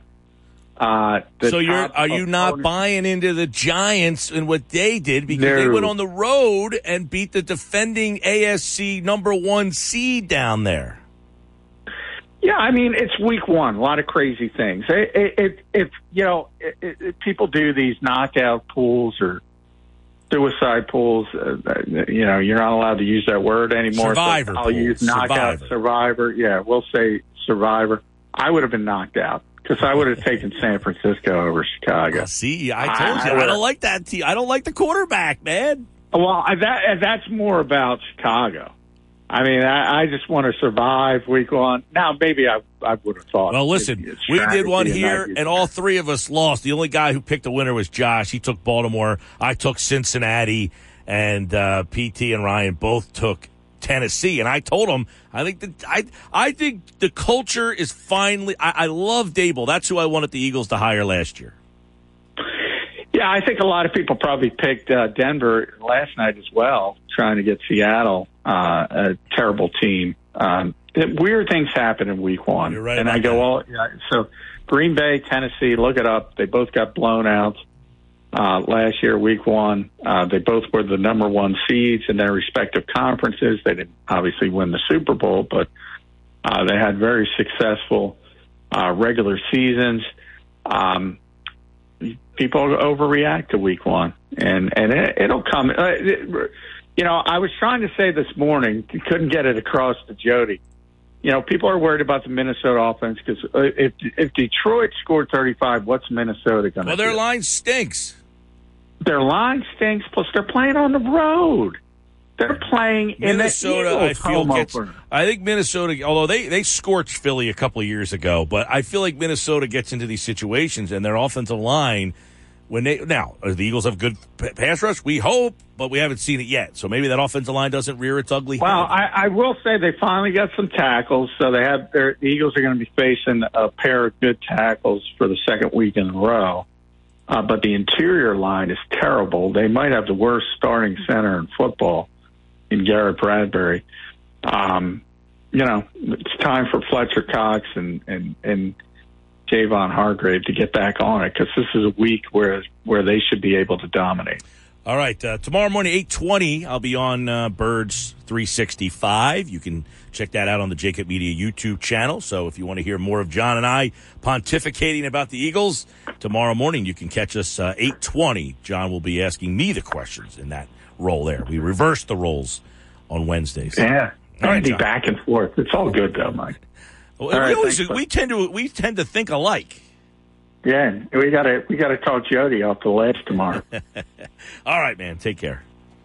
All right, thanks. John McMullen, Birds 365, weekday mornings, 8 a.m. Sports Illustrated. You can read his stuff over there as well. Mike Gill, Sports Bash. Get your game on at the Gallery Bar, Book, and Games, Ocean Casino Resort this football season.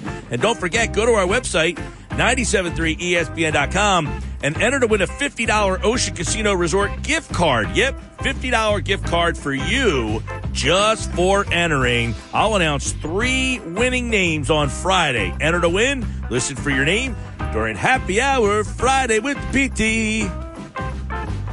And if you win, $50 gift card is yours. Thanks to our friends at Ocean Casino Resort. I'm Mike Gill, and this is the Sports Bash. Now, back to the For the ones who work hard to ensure their crew can always go the extra mile, and the ones who get in early so everyone can go home on time, there's Grainger, offering professional-grade supplies backed by product experts so you can quickly and easily find what you need. Plus, you can count on access to a committed team ready to go the extra mile for you. Call, click Grainger.com, or just stop by. Grainger, for the ones who get it done.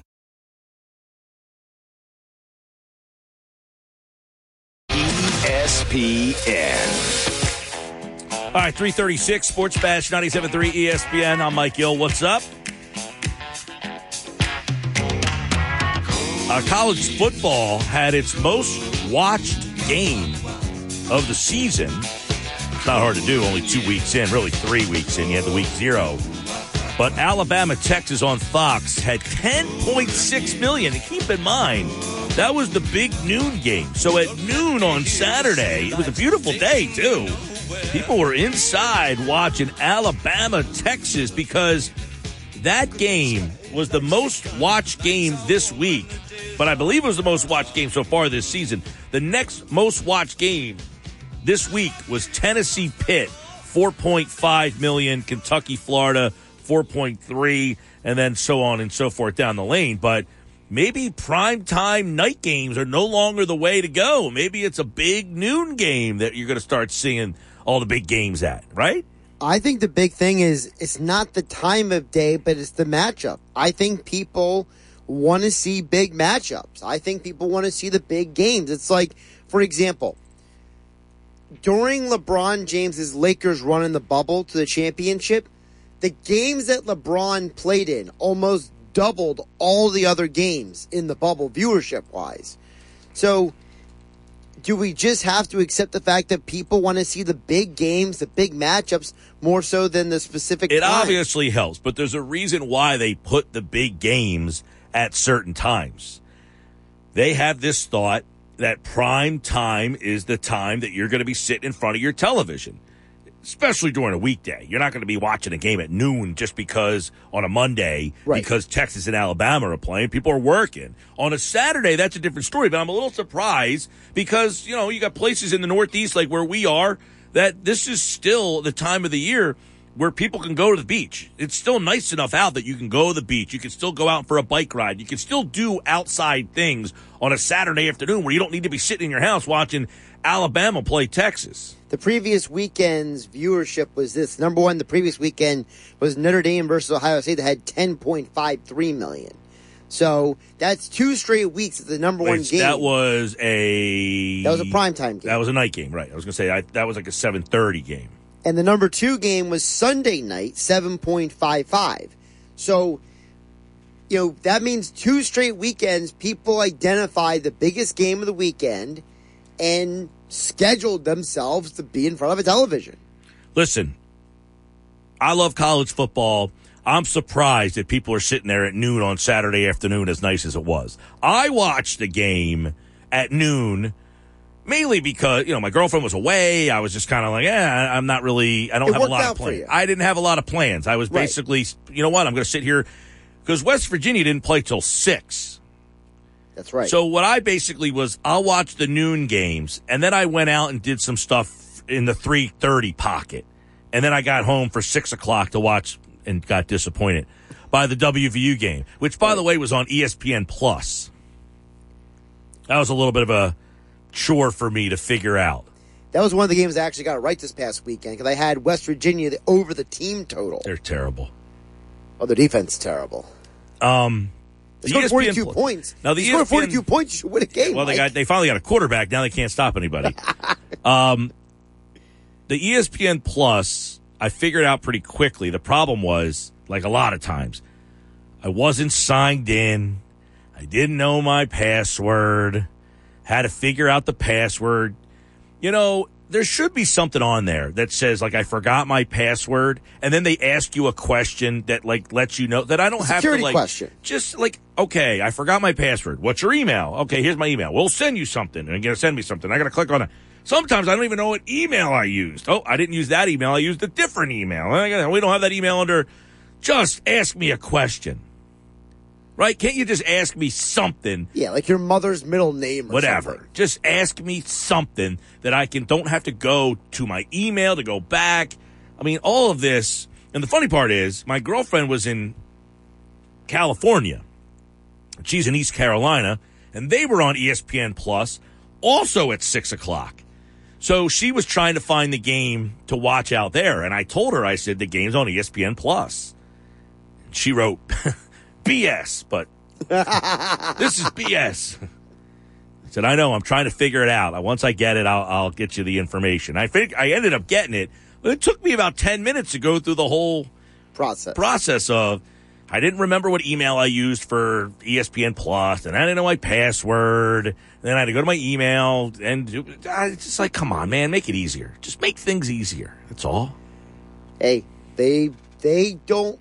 I think part of the biggest problem we're running into is the streaming services are going to eventually realize that convenience is king. And whoever has the most convenient setup is going to continue to be king. And the reason why Netflix is still number one, even though they're the most expensive right now, Netflix has the highest price per month on a subscription than all the other streaming services.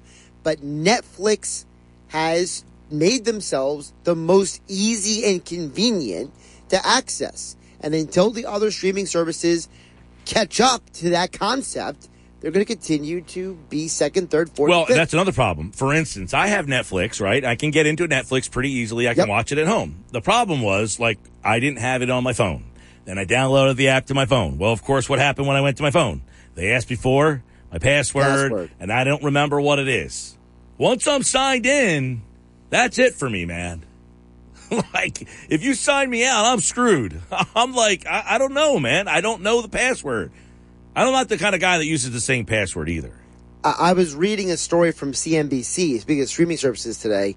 They interviewed the guy who's now in charge of Warner Brothers, HBO, Discovery. Mm-hmm. And he came out and just said, we're not charging enough for our services. Basically inferring that we're going to do what everybody else did, which is, up the price. And good luck with that. Well, here's the thing. The guy literally came out and said, we are not in the business to cater to just get new subscribers. Our job is to cater to our current subscribers.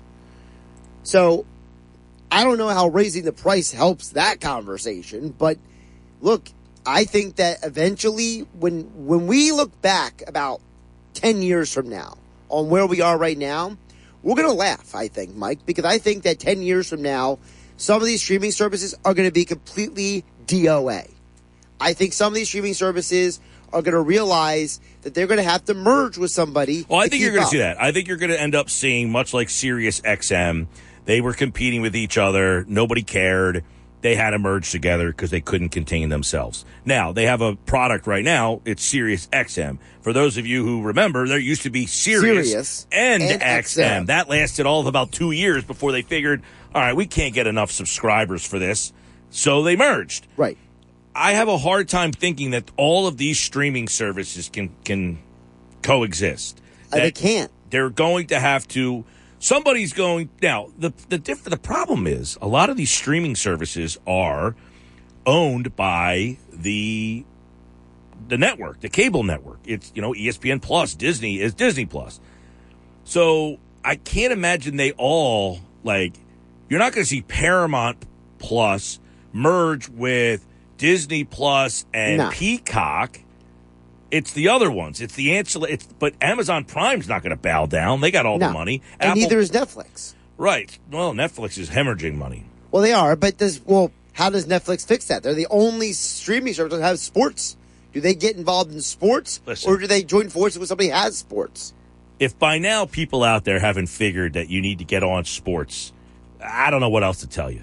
The only reason the networks are still open for business is because of sports. If it wasn't for sports right now, you wouldn't see 3, 6, and 10. They'd be done. 3, 6, and 10 wouldn't exist if you didn't have sports anymore. By the way, it's funny you mentioned that because one of Disney's biggest minority investors came out and admitted this weekend that he was wrong. He said that Disney needs to get out of the ESPN business and sell it several months ago. Now he's saying, I was wrong. We can't sell ESPN because this sports thing makes a lot of money. It's the only thing making money. God's sakes. Sports Bash, how weird was it last night hearing Buck and Aikman doing Monday Night Football? I thought they did great. Of course they did, but I'm saying, just the feel of it was, this is different. The feel for me was, I thought it was cool. How much of the Manning cast did you watch? Just the fourth quarter. I went to the fourth quarter because... The nuts and bolts of the game. It was at the point of the game where I wanted to stay awake, so I need a little entertainment. Wow. Buck put you to sleep. I would say he put me to sleep, but the game quality put me to sleep. 609-403-0973. Text your thoughts on Week 1 in the NFL. It's now in the books. Week 1 in the books. Mike, biggest Week 1 observations. Send them to me. Guys, Vegas tells everyone how to look at their team and perceive how they should win, lose. I'm a bettor for sure, and I don't know one gambler that won this past week. Maybe I hang out with the wrong guys then. But either way, Week 1 told me that we're heading into overreaction week where the bad teams are great and the great teams stink, and the world turned on its access. That's from Matt in Delaware. Matt, you're right. If you bet this week, you had a rough day at the office. Although I hit a mega parlay. You hit a mega parlay just on the Eagles game, right? That was just the Eagles. My Eagles. You had 10 legs? I think I remember reading. I don't think it was that many. You had a lot. It might have been 5. I think it was a 5-legger. You still had a lot going on. Oh, yeah. It was definitely. But you got it right. And you know what? It's one of those things where sometimes you just know. Sometimes you just have a feel for the game. Well, I mean, I got lucky. But you got lucky based on information. You didn't get lucky. I'm not sure what information I had here. Here they were. Okay, I had Eagles minus 2.5 first half. Jalen Hurts over 219.5 passing yards. Jalen Hurts 39.5 rushing yards. A.J. Brown 59.5 receiving. Amon-Ra St. Brown 39.5 yards receiving. Dallas Goedert 34.5 receiving yards. And Eagles over 3.5 touchdowns. 1, 2, 3, 4, 5, 6. So I hit 7 legs. Pretty good. I feel good. More Sports Bash coming up. Now, back to the Sports. For the ones who work hard to ensure their crew can always go the extra mile, and the ones who get in early so everyone can go home on time, there's Grainger, offering professional-grade supplies backed by product experts so you can quickly and easily find what you need. Plus, you can count on access to a committed team ready to go the extra mile for you. Call, click Grainger.com, or just stop by. Grainger, for the ones who get it done. ESPN. I got the Phillies lineup for you. Back in action tonight down in Miami. Schwarber, Hoskins, Harper, Real Muto, Bohm, Stott, Segura, Maton, Marsh, Bailey Falter on the mound tonight. So you got Harper back in the 3 spot. Bohm is in the 5 spot. So they flipped him from 3 to 5. Real Muto goes up to 4. And Bohm hits 5, Stott 6, Segura 7. Nick Maton is in the 8 hole tonight. And Marsh is playing center field and batting 9th for Bailey Falter tonight. They will face Sandy Alcantara. I would say the name that stands out to me the most is Maton getting some more playing time here. Yeah, well, I'm imagining with Alcantara, he's a right-handed pitcher. You're going to get the left-handed bat, Maton over Veerling. Right. And that's the spot there. They don't have a lot of options out there in the outfield. Not until Castellanos. Haven't heard much on Castellanos. Dude, it's like if he just disappeared. It's like, remember for months it was, this Castellanos sucks. And then it was, he had this amazing month of August. And then it's just like, he just disappeared off the face of the earth. Well, he's hurt. He's on the injured list. And I guess we'll see what happens when he is eligible to come back. They need him. That lineup looks a little thin without him. I mean, he was starting to hit, too. He was starting to get hot. He hit around 300 for the month of August. Hey, when we come back, it's football at 4. Adam Caplan, was Jalen Hurts running too much? What could have been the difference in that? Someone tells Adam Caplan, he talks to scouts after the game, how about Miles Sanders? And do the Eagles need to try to find a short yardage running back? We got all that and more coming up. As Adam Caplan joins me for another edition of Football at 4. Often imitated, never duplicated. Right here on the Sports Bash Live on 97.3 ESPN and the 97.3 ESPN free mobile app. 97.3 ESPN presents the Sports Bash with Mike Gill. It's time for Football at 4 with Adam Caplan. I have real confidence that our football operations can once again create a dominant football team. Powered by the Inside the Birds podcast. Now, live from inside the Matt Black Kia Studios. It's Football at 4. And Football at 4 is powered by the Inside the Birds podcast, InsideTheBirds.com. Check out the Inside the Birds pregame and postgame show on all of their social media platforms, including YouTube. Jeff Mosher and this man, he is the 3rd member of the NWO, Adam Caplan, jumping on board here on the Sports Bash Live, 97.3 ESPN. Adam Caplan, welcome back, man. Mike, but see, I never made my heel turn, though. I was always a heel. Bad guys. What did Scott Hall say? Bad guys? I can't remember, but yeah, that's for those of you who don't know what we're talking about. It's a professional wrestling reference. By the way, these odds just got sent to me. Eagles Super Bowl 20-1, and now down to 14-1. Division plus 120, now minus 200. So a big turn, even though, Adam, fans were not 100% thrilled with what they saw on Sunday. They weren't. No, it's so funny you say that. So earlier today, I've been out and seeing someone at a supermarket said to me, he goes, "What's wrong with us?" And the guy didn't even say hello to me. And I just, dude, what's wrong with you? He looked like, I guess he knows who I am. And I was laughing. I was like, well, it's the first game. Strange things happen. They still scored a ton of points. They did some good things defensively, some things that were terrible defensively. They should feel fortunate they won, but they did. And good teams find ways to win. I keep telling people that. I know people don't want to hear that, but that's we always call things down the middle. We're not fans. We're fans of football. We're objective. So though it's good for our business, our company, when the Eagles do well, but we have to be objective. And it was certainly a mixed bag game, but the good was phenomenal. I mean, you got to feel great about A.J. Brown. Some good things that Hurts did, particularly with his legs. And Mike, it's typical of week one. There's just a lot of things that go in week one that you can't account for, where you go, wow, I didn't think that was, where did that come from? And that kind of stuff happened. Yeah, and I guess one of them, and I guess this will be an evolving thing. Jalen Hurts. A lot of people, he ran 17 times. Did he run too much? And if so, what could have been different? Well, okay. So when he dropped back, almost all of those runs he did on his own because he had to.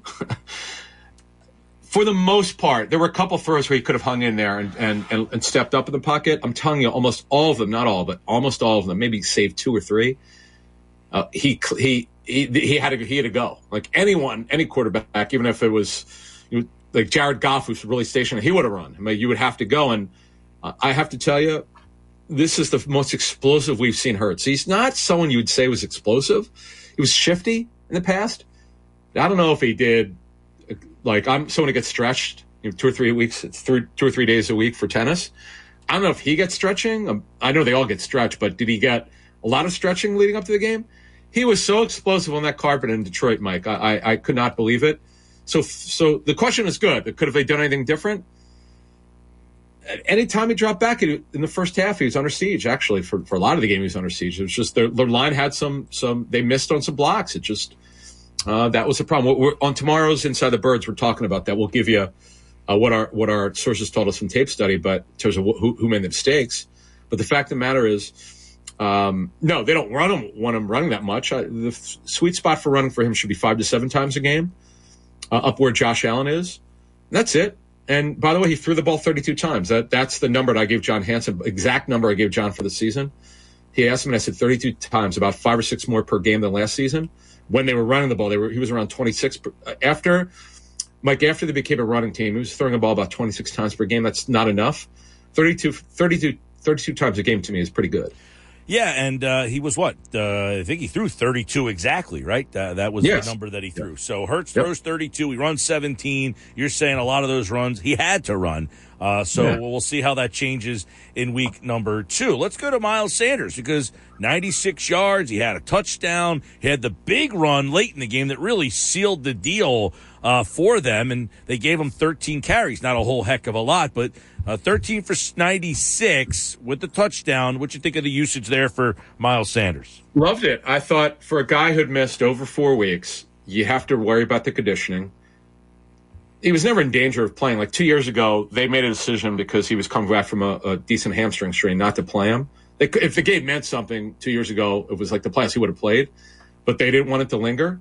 This thing was healed 2 weeks ago or so, but they practiced the week prior to the game. He practiced for a couple days. He ramped it up last week, but you don't want to overwork him when he's been out for a while. And I just thought 15 touches, 13 in the run game. He caught both passes, looked good in doing that. One was for 11 yards. I thought overall I liked it. Now, doesn't mean this week, this Monday night against Minnesota, the home opener, he can't have 15 to 17 carries. His sweet spot for carries should be 13 to 15 a game. He's so much more capable of catching the football. He's actually really explosive in the pass game. But rookie year he was.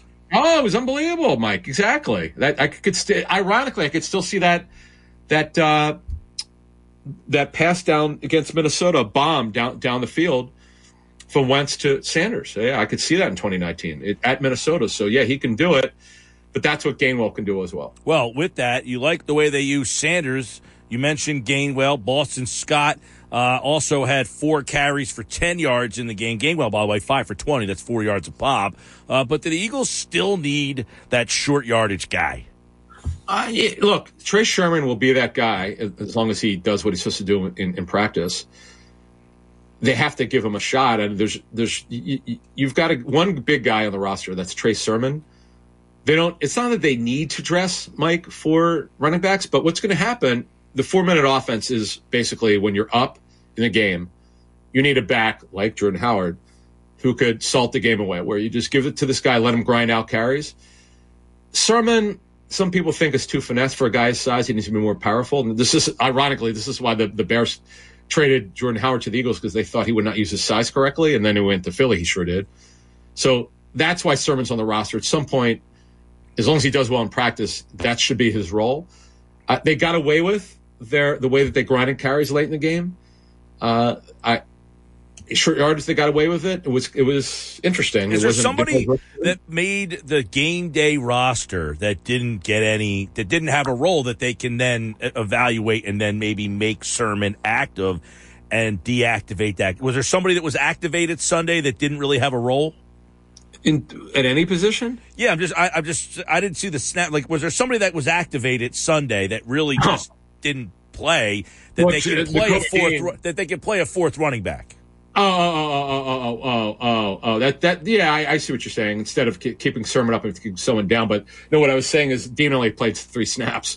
But yeah, I hear you. Oh, by the way, they only had to have 6 inactives because they only had dressed 52 players on the 53-man roster. So that was not even a factor. It's just that they didn't think Thurman's ready yet. I get it. We didn't think he was going to play. Mm-hmm. Like Kayvon Wallace play. Does he play special? Because he had 2 snaps. Well, here's the problem, though. They only dressed 3 safeties for that game. Blankenship was inactive. So, no, but at some point over the next 3 or 4 games, Sermon should be able to get some short yardage stuff. But they got away with it. But, yeah, I'm interested to see what happens against Minnesota Monday night with a running back. All right, let's take a look at A.J. Brown. Dominant, but where was his partner in crime, Devonta Smith, and is this going to be a problem? I don't have a problem. Look, if the Lions aren't going to change their coverage, I'm going to throw the ball to my best player, but can they keep this up? Well, what happened is, and why Devonta Smith didn't get the ball, Brown was one. Rarely, I have to double check. I was told he was not double teamed, but I'm going to ask someone else if they saw the same thing. I did not see them change their coverage much. Well, no, Amari Warrior, who's actually a talented guy, but has given up a lot of big plays in his career. He's 6'1". He's actually technically taller than Brown. Brown's 6 foot 7/10 of an inch. But he plays like he's 6'4". He was unbleeping. I can't curse here, but I'll just say he was unbleeping believable. He just, when Mosher and I did a live stream at the time of the trade, I couldn't control my enthusiasm for this trade. I'm not a fan, but I'm a fan of this player. We're supposed to be objective. I knew how great he is. Like, don't let the numbers fool you last year. He had nothing to do with why he didn't get the ball a lot. Run-based offense. Running back Henry gets hurt. They pull the out of the run game, out of the pass game. You can't ask Ryan Tannehill to throw the ball a lot. He struggles when you put too much on him. And he's in an offense now. We're going to throw the ball more. And it was unbelievable. He just was so physically dominant. And his ability to run after the catch is special. He doesn't get enough credit for that. And he averaged 15 yards plus per catch in this game. He is special. He'll easily, I don't know if he'll play 17 games because of the condition of his knees for the long term, but if he plays 15 games, Mike, he'll have around 100 catches plus. All right, offensive line, I want to get your thoughts on that. And they're blocking versus the pass. Obviously, a lot of people look at the Eagles' offensive line as a dominant group and that they're going to be, they're going to get the check mark in most matchups. What'd you think of them on Sunday? I would say this, Mike, the one issue that you had, they were not ready for the blitz. They just were not ready for Aaron Glenn doing what he did. He threw the kitchen sink at him. I know they scored 31 points. Well, much of that is because of the run game and a little bit in the pass game with Brown. And some big plays from Hurts to Brown. But the fact of the matter is they have to do better pass blocking. That was not good. And Minnesota, by the way, has got a better pass rush. They've got better personnel in their front seven. And you're going to see that on Monday night. We'll talk more about this on Friday, but trust me, that was an issue. Run defense. This has been a big story. 10 yards a carry, Adam, when Jordan Davis was not on the field. 2.9 yards a carry when he was on the field. So yeah, be careful with run that. Defense was poor. What do you say? I hear you. Be careful. Yeah, but what I'm going to tell you, Jordan Davis, I'm trying to be as nice as I can for the people who are thinking like Jordan Davis had a reason to do with that 3 yards per carry when he was on the field. You're not watching the tape. We were told Moshe and I were told like 3 people. It's not factual. He did have some plays where he definitely helped, but to think like, as you'll hear, I'll give you a nugget. You'll hear us shoot this down on tomorrow's show. It's not factual. There were a couple plays where you could say, okay, particularly in short yardage. Remember, some of those plays he was in on were short yardage. Of course, the yards per carry are going to be smaller. Come on. There you go. Just be careful. People throw out narratives, and I don't get involved with Twitter anymore. I just don't shoot stuff down anymore on Twitter. I used to years ago, but it's a waste of time because people don't have access to the information that's real. Just let them think what they want. This is why you listen to Inside the Birds in our segments here. We shoot you straight. But another thing, Jordan Davis was never going to play a lot. I don't know where this came from. He's got a long way to go. He's very gifted, but it's technique, assignment, weight, conditioning. I don't know where people thought he was playing a lot. We didn't talk a lot about it in the summer because we knew he wasn't going to play a lot this season. Maybe later in this, like mid-season, maybe a little more. Yeah. That sweet spot's 20 to 25 plays a game. That to me what he is. And now the guys in front of him have to play better. They did not do well against the run. The guys up front, that was bad. All right, that was definitely not good. What about the pass rush? We got new toys. You got Hassan Reddick. Where was the pass rush?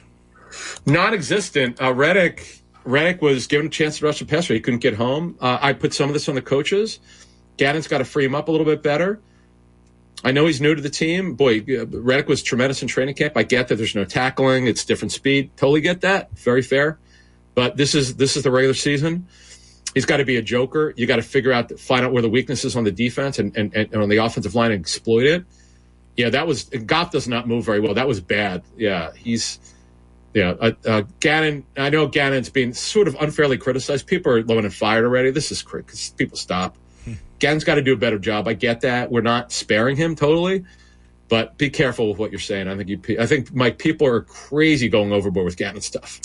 Yep, I think, look, I likened it yesterday, Adam, to getting new toys on Christmas, ripping them out of the box, and not reading the instructions before you play with them. You got to kind of read the instructions and get a game or two to kind of figure out what you want to do with some of these new pieces. Exactly. And let's look at real quick the coverage at the back end. They had a good start to the game. What you think of the new secondary?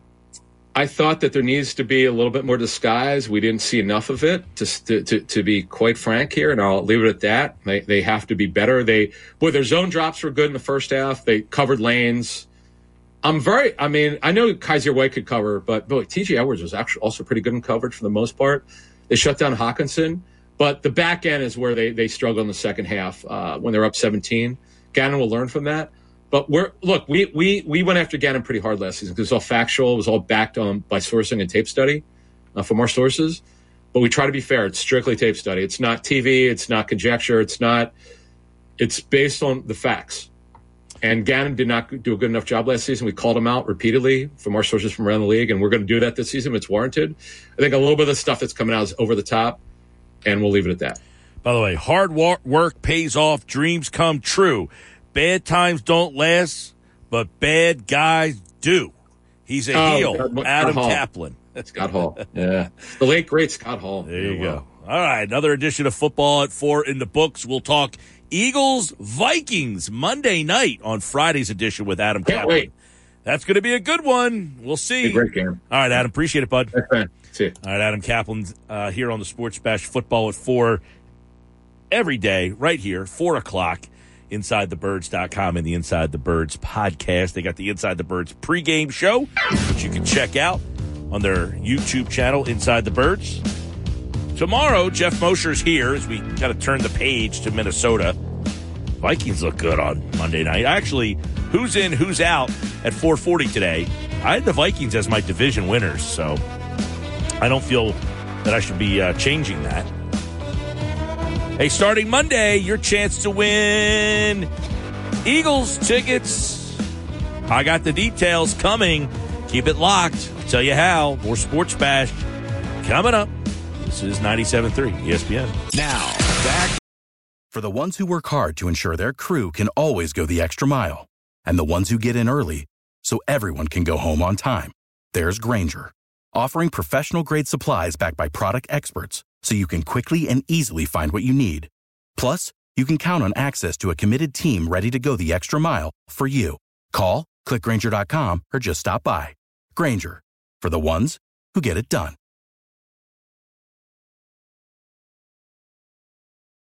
With Mike Gill on 97.3 ESPN, South Jersey's sports leader. Sports Bash Live, 97.3 ESPN, the 97.3 ESPN free mobile app. Go to our app right now, and you can win a $50 gift card to Ocean Casino Resort.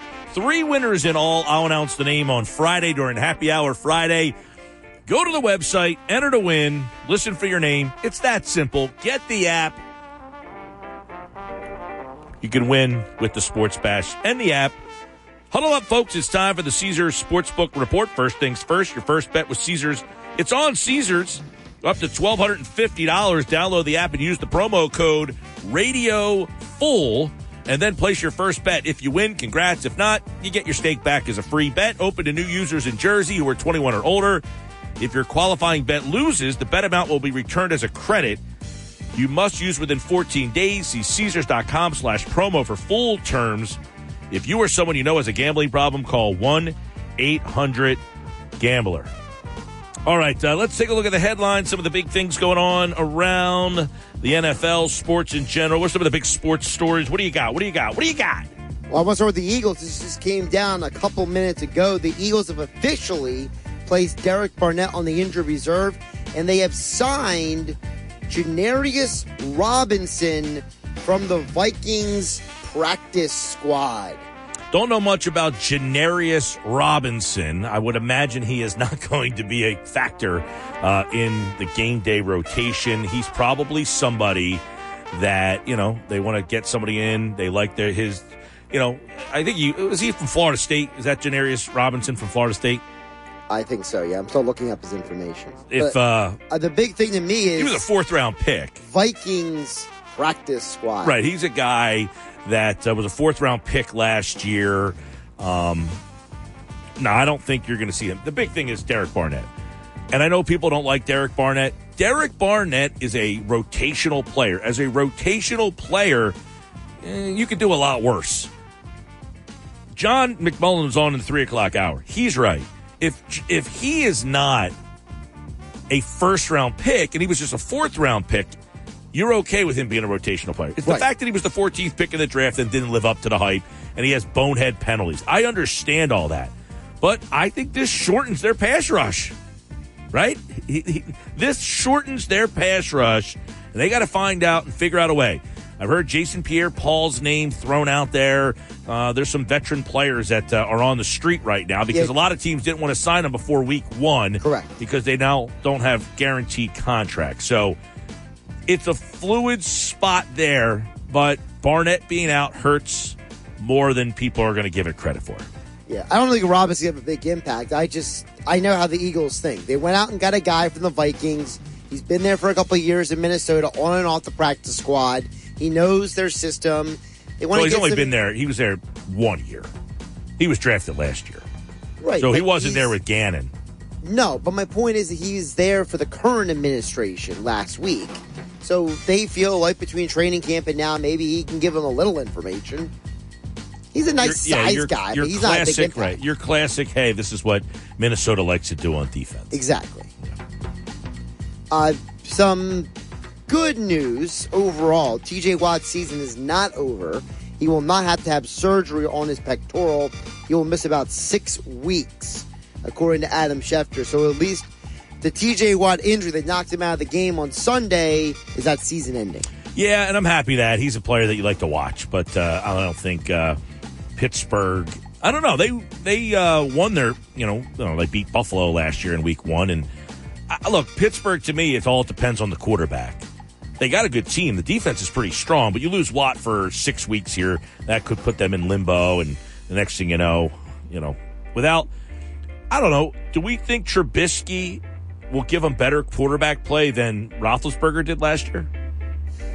I mean, maybe a little better because he can move, and Roethlisberger couldn't. And if that's the case, are they better? I think they're maybe a win or two better. I think the biggest problem last year was Roethlisberger was so past his prime that they were hoping that Roethlisberger could reach back every once in a while and give you a little magic, and he just couldn't do it enough. Whereas you saw on Sunday's game, Trubisky had a couple throws where he was able to scramble away from the pressure, get his feet set, make the throw, and it was a big part of them winning that game. Yeah.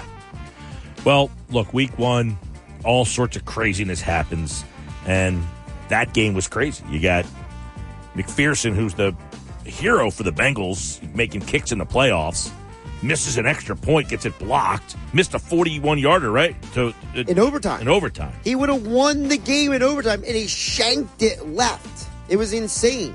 Gotcha. Other injury news to hit on. Trent McDuffie is on the short-term injury reserve with a hamstring injury, so he will not play Thursday and then 3 more weeks. So you do have that interesting note because remember, the Chiefs coming off a short week, got to play Thursday night. Yeah, and he didn't play a lot. I mean, he played like 21 snaps in that game, so I would imagine we didn't get enough of a look at him to see the impact. But, he was playing, he was starting for them, and he was a first-round pick for them. So I will imagine this will hurt Kansas City's pass defense a little bit against a pretty tough opponent. I got Justin Herbert on my fantasy team. I'd like to see a little light up of the scoreboard. Hoping for it? I'm always hoping for it. Of course you are. The Colts are changing kickers pretty quickly. Rodrigo Blankenship is done in Indianapolis. The former Georgia kicker is out. The Colts are signing Chase McLaughlin and Lucas Haversick. Well, listen. He missed a 42-yard field goal to win the game. Then he kicked 2 balls out of bounds. Blankenship was, the guy that in Georgia, you remember for the people out there who watched Georgia a couple of years, the guy who wears the glasses, the goggles, and he was like a pretty well-known kicker, right? Yeah. He just has not translated very well to the pro level here, and he probably will be like most of these kickers, vagabonding across the NFL as kickers come and go, get workouts every single week. They worked out Josh Lambo a couple weeks ago.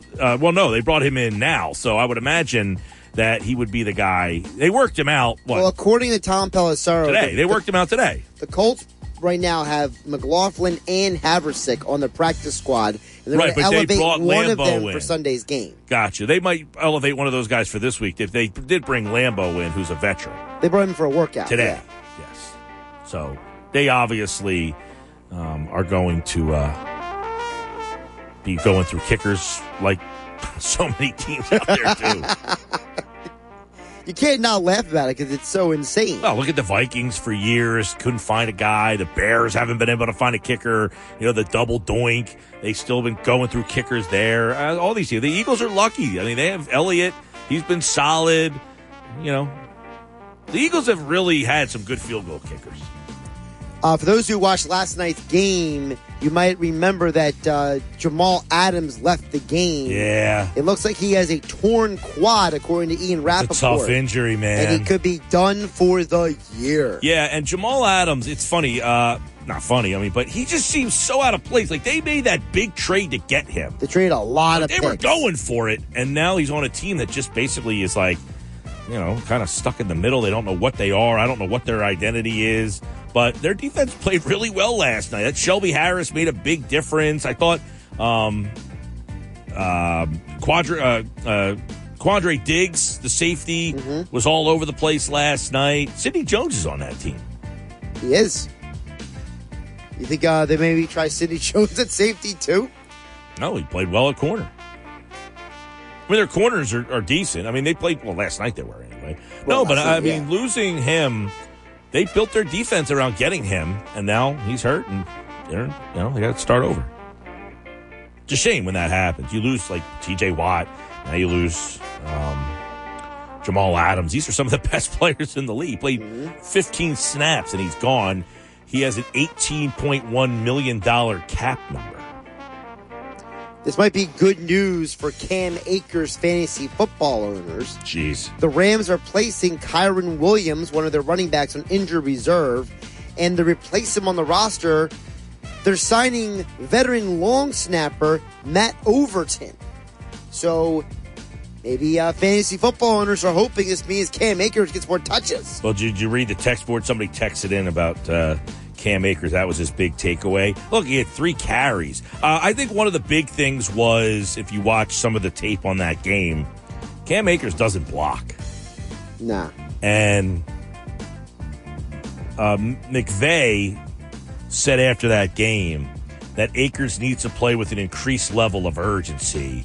And if you watch the tape, the urgency is you don't want to block. So you don't want to block. It's going to be hard for you to get on the field. I got a little more Thursday football news for you, Mike. Tom Pelissero. For this Thursday or next Thursday? This Thursday. Or last Thursday? No, this Thursday. Gotcha. Tom Pelissero is reporting that Keenan Allen is unlikely to play Thursday night. Yeah. So you have McDuffie out on one side and Allen out on the other. So that's he also has swap. A hamstring injury. Not really an even swap. Allen's probably more accomplished. Allen, I can argue, is a top 10 receiver. Probably more accomplished. Definitively more accomplished. Would you say Keenan Allen's a top 10 wide receiver? Top 10 right now? No. I mean, he's good. I don't know if he's top 10. You want me to rattle off a couple Well, that I would take ahead of him? Like, who would you take ahead Justin of him? Jefferson, A.J. Brown, Devontae Adams, Jamar Chase. How many's that? Yeah, I'm at 4. Cooper Kupp. 5. Stephon Diggs. All right. 6. I don't disagree with any of these so far. I'm doing this off the top of my head. Mike Evans. All right. 7. How about... You gotta find me 3 more. Yeah, 3 more. Give me... let's see. 3 more. I'm trying to do this off the top of my head, so excuse me if I'm forgetting somebody. Well, like, for example, are you talking about DeAndre Hopkins. DeAndre Hopkins. When he's healthy. Right. Deebo Samuel I'd take ahead of Keenan Allen. See, I would take Keenan Allen ahead of Deebo because I think part of Deebo's value is how they use him in that backfield or end around. I think Allen's a better route runner. Then you get into those other guys like the CD Lambs. I'm not sure I'm ready to go there yet. I think he probably has more talent than Allen, but Allen's more accomplished. I think Allen's got better hands, too. How many did I give you? Got me 9. Tyreek Hill. I think Tyreek Hill is not as good of a route runner as Allen either. I think he's got better hands than Tyreek Hill. Oh, I mean, he's just more explosive of a player. Well, yeah, but there's a lot of guys who are explosive. There are some guys that are explosive that aren't productive. He's explosive and productive. How about Michael Thomas? When he's healthy. When he's healthy. Right. That's another guy I'd probably take ahead of Keenan Allen. I mean, he's probably top 15. Okay. Top 15. I like DK Metcalf, by the way. Tyler Lockett. Both those guys are pretty darn good. Chris Godwin, when he's healthy. By the way, the news yesterday, for those who didn't see, Godwin's going to be okay. It's just hamstring. It's a hamstring pull, and the top bowl said it's not as serious as they thought. So that's good news. Right. So DK Metcalf's another one I mentioned. So probably about 15. Okay. Yeah. And then, look, you got that young group, the CD Lambs, the Jerry Jeudy, Devonta Smith, all those kids that they're not there yet. A.J. Brown. I mentioned A.J. Brown. He's top 10. He was top 10. I had him. He's not number 2 on my list, but he was the second guy I mentioned. Right. Gotcha. By the way, Mike Trout is attempting to become the 4th hitter in Major League history to homer in 8 consecutive games tonight. It's wild. Yeah. By the way, the home run he hit, Sunday? I mean, that must have gone at least 450 feet. It was a bomb. Yeah, he's not hitting like little, bloopers over the fence here. This is one of the most memorable hot streaks, and it's kind of getting lost in the sauce a bit because he plays late at night and football's here, but he would join Ken Griffey Jr. I remember that streak. He was nuts. Don Mattingly was bonkers. Don Mattingly had like a grand slam streak going in 87. I contend that if Mattingly actually could have stayed healthy, he could have gone down as one of the best Yankee hitters all time. Yeah, Donnie Baseball had the back problems, but always the back just problems. The people that Trout homered for the 7th straight game last night. By the way, the Angels are 3-4 in games that he has homered. So I guess that back problem he has isn't a big problem. By the way, Trout for a season that if you ask people, hey, what kind of season is Trout having? Oh, he's pretty good. He's hitting .279 with 35 homers. And the 35 homers, I think, is the eye-opening number. Which is more important? Which is more impressive, I should say?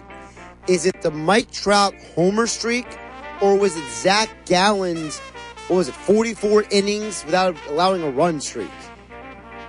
I don't know that one's more impressive than the other. I would say to homer in 8 straight games. But I will go with the scoreless streak. Well, this is why. These hitters are only trying to hit homers. They're not trying to do anything else but hit homers. Right.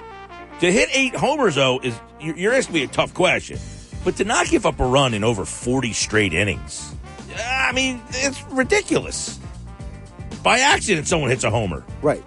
To not give up a homer in 40 straight innings. Not give up a run. I'm saying, to not give up a home run just because everyone's swinging for it. Now you say, well, they're swinging for home runs. They're not going to hit. For 40 straight innings, he didn't give up one. I'll go the pitcher.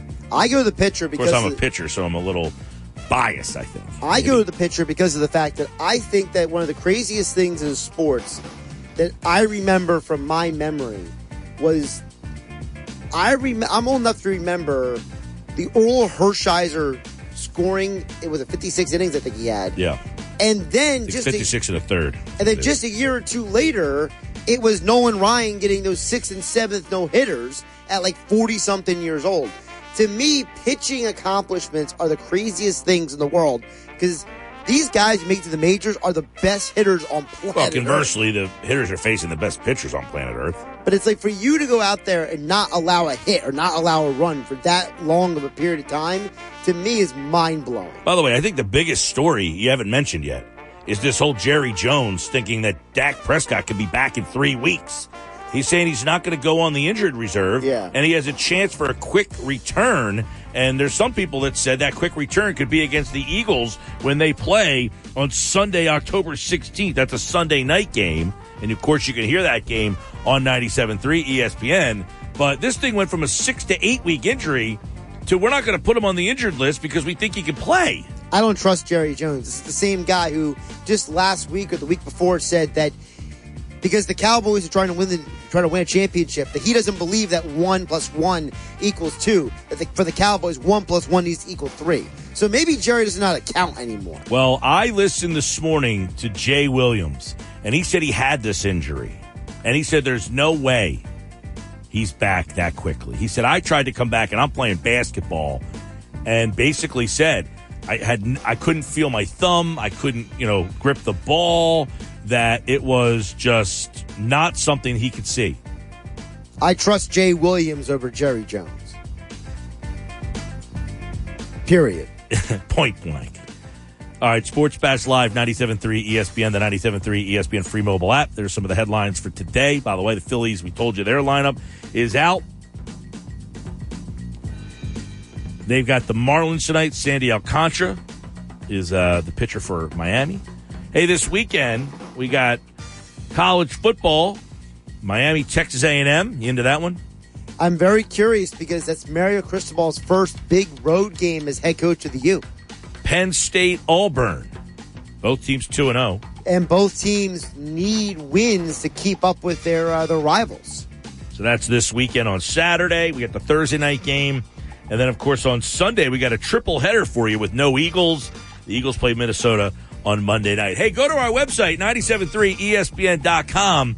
You can win a $50 gift card to Ocean Casino Resort. That's 973ESPN.com. Enter to win a $50 Ocean Casino Resort gift card. I'll announce 3 winning names on Friday's show during Happy Hour Friday with PT. By the way, PT tonight at 5. That's entertainment at 5:30. Now. Without the ones like you, who work tirelessly to keep things running, everything would suddenly stop. Hospitals, factories, schools, and power plants, they all depend on you. No matter the weather, emergency, or time of day, you're the ones who get it done. At Grainger, we're here for you with professional-grade industrial supplies. Count on real-time product availability and fast delivery. Call, clickgrainger.com, or just stop by. Grainger, for the ones who get it done. 3 ESPN. All right, week 1's in the books. Who's in, who's out? My 14 NFL playoff teams after 1 week of play. I don't have a ton of changes, but I do have a couple changes. Who's in, who's out? Of course, who's in, who's out being brought to you by Jenkins Plumbing, Heating, and Air Conditioning. Jenkins technicians are trained to do it all. Give them a call at 609-641-6262 or online at jenkinsandsons.com. All right, let's look at the AFC East. I'm going Buffalo. No reason to bounce off of them. I'm sticking with Buffalo, too. All right. In the North, Cincinnati lost. They're the only team in the division that lost, but I still think they're the best team when push comes to shove. And I'm going to stick with the Bengals. I'm sticking with the Bengals, too. Yep. Southbound on 995. No team in the AFC South won. Yeah, we had a tie.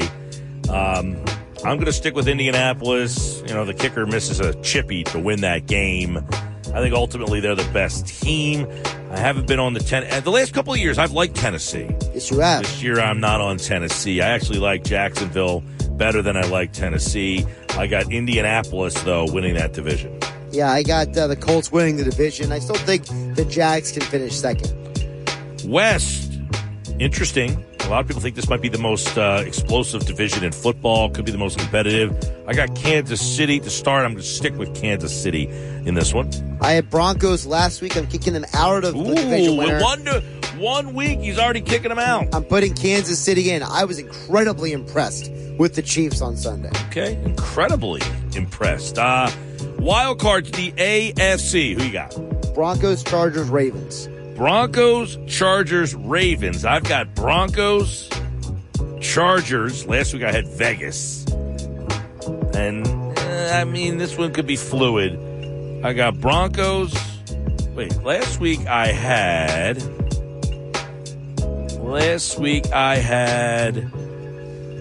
Broncos, Vegas, Miami.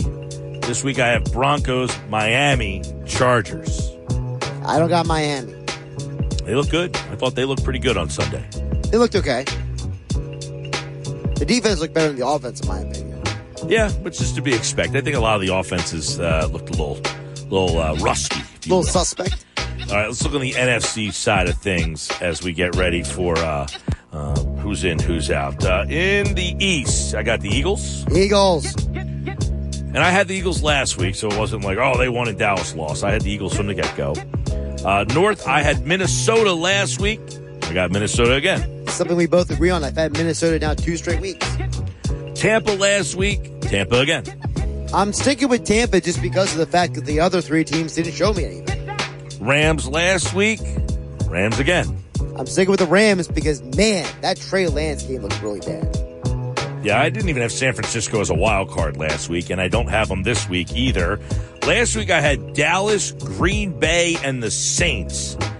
I'm going Saints, Green Bay, Washington. Okay. Washington in, Dallas out. Who's in? Washington. Who's out? Dallas. I got Dallas out, Saints in this week. And then I'm going Panthers and Packers. I'm sticking with those. Sticking with the Panthers. I'm not going to be too angsty about one game. I think that Baker Mayfield actually played well overall. I think the bigger problem is the fact that you're going against Jacoby Brissett. You can't let him put his team in a position to win the game. All right, so who's in, who's out? There you go. I've got Eagles, Vikings, Tampa, Rams, division, wild card, Saints, Washington, Green Bay. I'm a little flimsy on Green Bay, honestly. I wouldn't be surprised. See, someone's going to be a surprise. Is it the Giants? I think a lot of people out there listening might think Washington is the surprise. Is it the Giants? Is it the Lions? Is it the Bears? Bears won. Is it?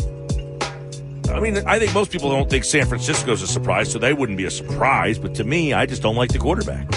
I haven't liked him all offseason.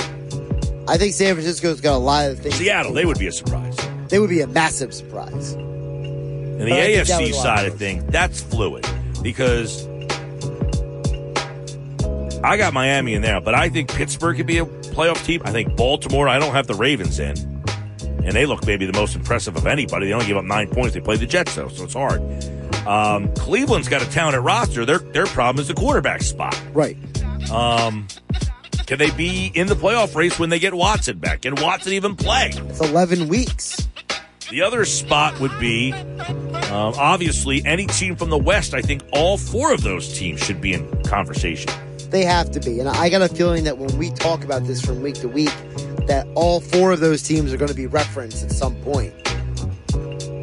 So that's who's in, who's out this week on the Sports Bash Live on 97.3 ESPN. You can trust Jenkins Plumbing and Heating and Air Conditioning just like we did here at 97.3 ESPN. Call Jenkins for all of your needs at 609-641-6262 or online, jenkinsandsons.com. All right, I'm Mike Gill. This is the Sports Bash. Tomorrow we'll do my Fine 5, Ugly 5, my 5 best 5 worst teams in the league after 1 week of play. I love this time of the year. Now, I have a question for you. Which playoff contender do you think looked the worst? Green Bay.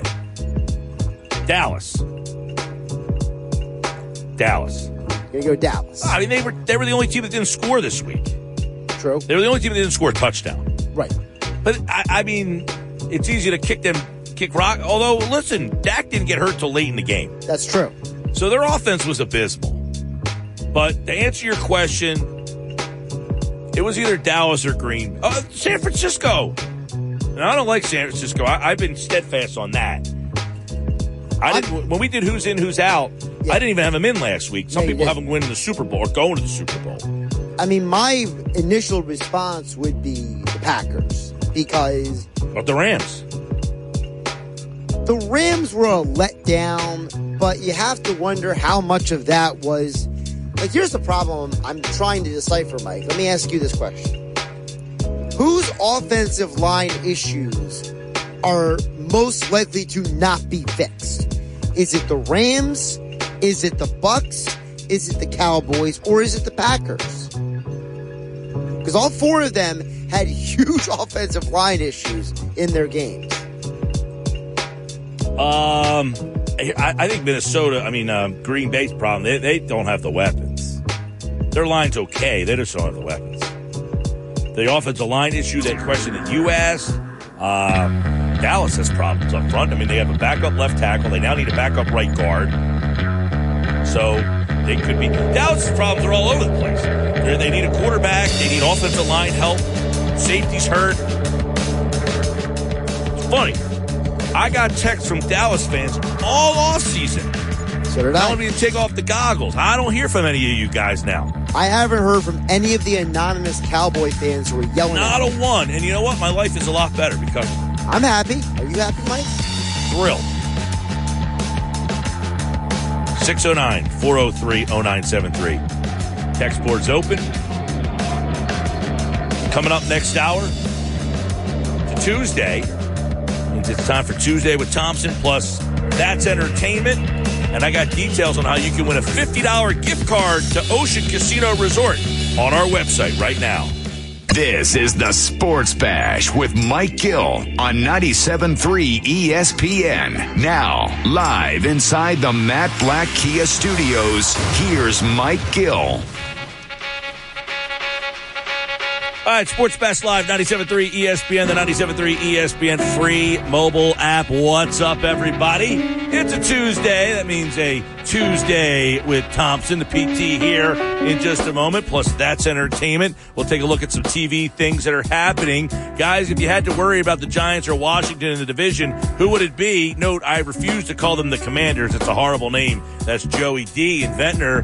I agree, the Commanders is a horrible name. But if I had to worry about one of them, Joey D, I've been saying all season, I think Washington is the team that could be the sneaky one. I think the Giants are getting better. I don't think they're ready to make the playoffs, but I think the Commanders could be a playoff team. In fact, I have them in. We just did who's in, who's out, Pete Thompson. I've got the Commanders in. I've got the Dallas Cowboys out. I switched one division team for the other, so I think that Washington is actually a playoff team from what I saw in week number 1, and I know that a lot of now that the dust has settled in week 1, what a crazy week it was, Peter.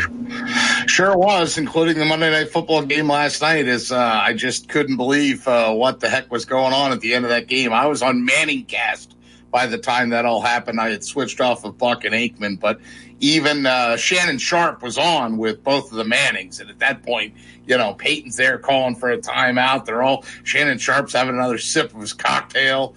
Eli's just sort of grinning, wondering what the heck is going on. I mean, it was a wild week 1, and now we move on to week 2. For Joey, last night's game is the good. Most people thought Denver. Casey Joyner was on with us yesterday. He thought Denver would win by 2 touchdowns, and most people listening, I think, thought Denver was the better team. But I don't think anybody out there is going to say that they think Seattle's going to be a playoff team and that Denver's going to stink based on what we saw last night.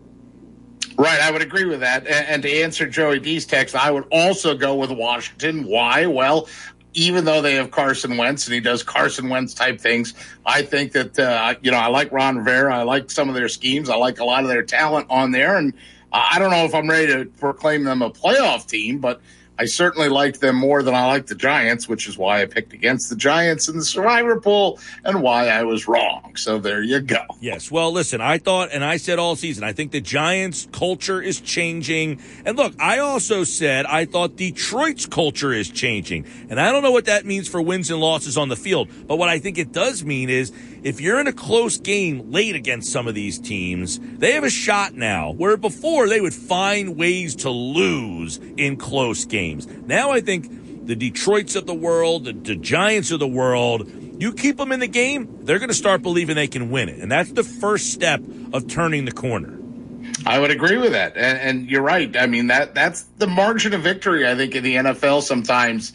Yes, you have blowouts and games that nobody's in, but there's also games that it comes down to a doink. It comes down to the guy didn't get out of bounds. It comes down to a personal foul penalty or things like that. And just bad clock management. I wrote to somebody late last night. I was like, man, I really should go to bed, but I'm watching this game. And somebody had put something up about how horrible that clock management was. And I said, it reminded me of Andy Reid in his early years. And the person wrote back and said, this was worse. And I go, okay. That was. PT, that was the worst thing I've ever seen in terms of clock management, including the fact that they let the play clock run down to call time out there just to kick the field goal when realistically, look, if it's fourth, I get it. If you're going to kick the field goal, you're going to let the clock run down because you don't want to give them the ball back with a chance to do that. But you put $250 million into that quarterback on 4th down and 5, and I know you're going to laugh at this because I said this earlier. They put it in the hands of on the foot of a kid from Temple. That's right, the Temple kicker. Even the fact that, look, I got huge allegiance to kickers. I got huge allegiance in Temple. I still thought it was the wrong move. Like, what are you doing? I mean, the bad clock management led to them not getting more yards. I did see somebody who admittedly, I think looks at the world through orange-colored glasses, if you're following my drift. But I did see his post. He said something like, that kick had the distance both times. Well, that's like saying, if my aunt had, she'd be my uncle. Well, I mean, come on, listen, you really, no, I mean, listen, you're reaching there. I don't know. And I said this earlier. Look, field goal kickers are getting better and better and better in terms of like the strength. Guy hits a 58-yarder anymore. We're not surprised. It's like 58 yards. That's true. So I think you're going to see the distance of the field goal slowly continue to go back further and further.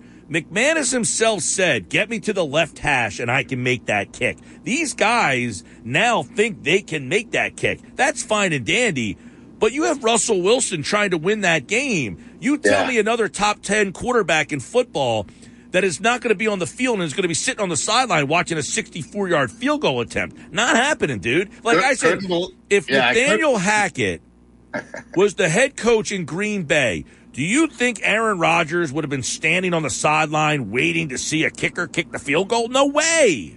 Absolutely not. No, it was really flabbergasting. And I do know that, again, I was watching the Manning cast, but I had lunch with somebody today who said he was watching Aikman and Buck, and he was critical. This is somebody in our business, in the media business, and he was critical of the fact that Aikman and Buck were slow on the uptake. I mean, he's like, I don't know if they're calling the game off a monitor or what they're doing, but the minute that Russell Wilson took his helmet off, you knew that they were going to kick it, and they were just still flabbergasted about what is going on out there. And I'm thinking, like, well, I'm not one to criticize a national broadcasting team, but there's a reason that I switched over to the Manning cast and enjoyed it very much. Really? So how long did you stay? Now, I stayed. See, last year I went Manning cast almost entirely. Last year, 0 time spent on the Manning cast.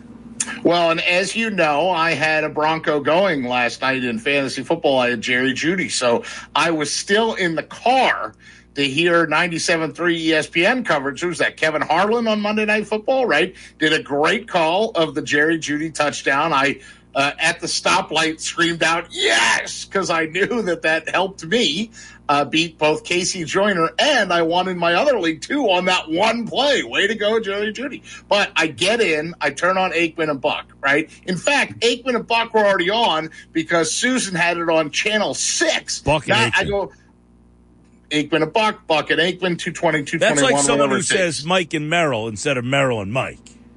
I mean, look, Cutter and Buck is a good golf shirt, but I don't care what order I put them in. Then you know what I'm talking about. The bottom line, she was on 6 ABC. I go, what are you doing on 6 ABC? She's like, well, the game came on, so I just left it there. So I didn't even realize it was on regular 6 ABC. Yeah, they always do the first one of the year on network television. I guess. So I switched over to ESPN. Yeah, you know why? Because last night, The Bachelorette generally airs on Monday nights. So my girlfriend wanted to turn The Bachelorette on, and I, was all ready to flip the channel, and I went to 8:06, a PT move, 8:06, and it had the football game on. The finale's on tonight. Oh, I got it right here. The Bachelorette live 2-part finale event begins tonight at 8 o'clock. You won't believe what goes down during the live 2-part finale event. Gabby and Rachel's journeys come to an astonishing end. I see it all here. Yeah, well, last night, normally the Bachelorette is on Monday nights. So, I'm like, all right, well, so I like to watch the Bachelorette like an hour late so I can fast forward through all the commercials. We record, we'll start at 9, we fast forward through everything. So last night, 9 o'clock, I go to 8:06. I said, oh, the game's on. Oh, okay. Right. Whoops. Okay. Yeah. I mean, I was okay with that. I just was like, okay. I guess I'm trying to think of who else Joel McHale was one of their guests. I just love Peyton and Eli ripping on each other. I saw Joel McHale just giving it to Peyton. He said, oh, yeah, it was outstanding. Well, it's funny. Yeah. You like when those two give it to each other, but you don't like never mind. No, I do not like it when you give me the needle. I'd have no problem finishing your sentence there. But you give it to me. You see how those two guys act, they're just having fun, PT. The difference is that the audience can also see their facial expressions. I can see you. Well, yeah, but not everybody's watching us right now. I mean, that's the point. Well, that could be changing soon. Okay, fingers crossed. All right, PT. So now we got Shane Steichen talking today. We had John Gannon talking today. So let's start with the coordinators. Jonathan Gannon. I thought Adam Caplan brought up an interesting point about Jordan Davis. And he said that 2.9 yards a carry with Jordan Davis is misleading stat. That ultimately, the yardage was short because he was in on short yardage, and they got, that's why. But he's saying that didn't necessarily mean the defense played better when he was on the field. Well, that sounds like spin to me, but I mean, I understand the numbers and the math behind it. I mean, it's interesting because I don't think there's anybody out there, including like maybe if you had him in a private room, Jonathan Gannon, that wouldn't say, we got to find a way to get him on the field more. I mean, everybody saw that. So I guess that to me is like spin on statistics. Well, the number was low because he was on in low situations where they're only looking to gain 3 yards or 4 yards. Or, I look at it like this. He's not wrong. He's not wrong, but it doesn't placate me. You know what I'm saying? We have to clean it up. You can't get gashed like we did. Well, what's he going to say? Oh, yeah, no, I thought we were really good defensively. I mean, I always think when they do these coordinator things, whatever comes out before any questions are asked, that to me is the biggest thing that they want to address, like going into the week. And when Jonathan Gannon comes out and says, just to start, obviously a lot of things we need to clean up, looking forward to that opportunity. It's clear to the players and coaches after watching the game, we need to improve quickly, not just from an execution standpoint, technique standpoint as well. 35 points is not good enough. Well, yes, I agree with that. It's not good enough. Totally agree with that. Now, I guess the next question is the confidence there that they will watch the film, figure it out, and get it right? Now, I would ask this question on top of that. I'm not convinced that Fletcher Cox and Javon Hargrave, who John McMullen told us today, listen, Hargrave didn't practice at all summer. He had a foot problem, so he's behind the 8 ball now as well. But I'm not sure if Fletcher Cox and Javon Hargrave are at their peak performance. And are we putting a lot of stock in that those guys are going to be the players that they were, and that's what helped make this defense work? If they're not the players they were, this defense might not be the same. Yeah, I think when you overvalue guys, and maybe you think of them as what they were a season or 2 seasons ago, and they're not quite there yet, that like the defensive line rotation and how effective they can be.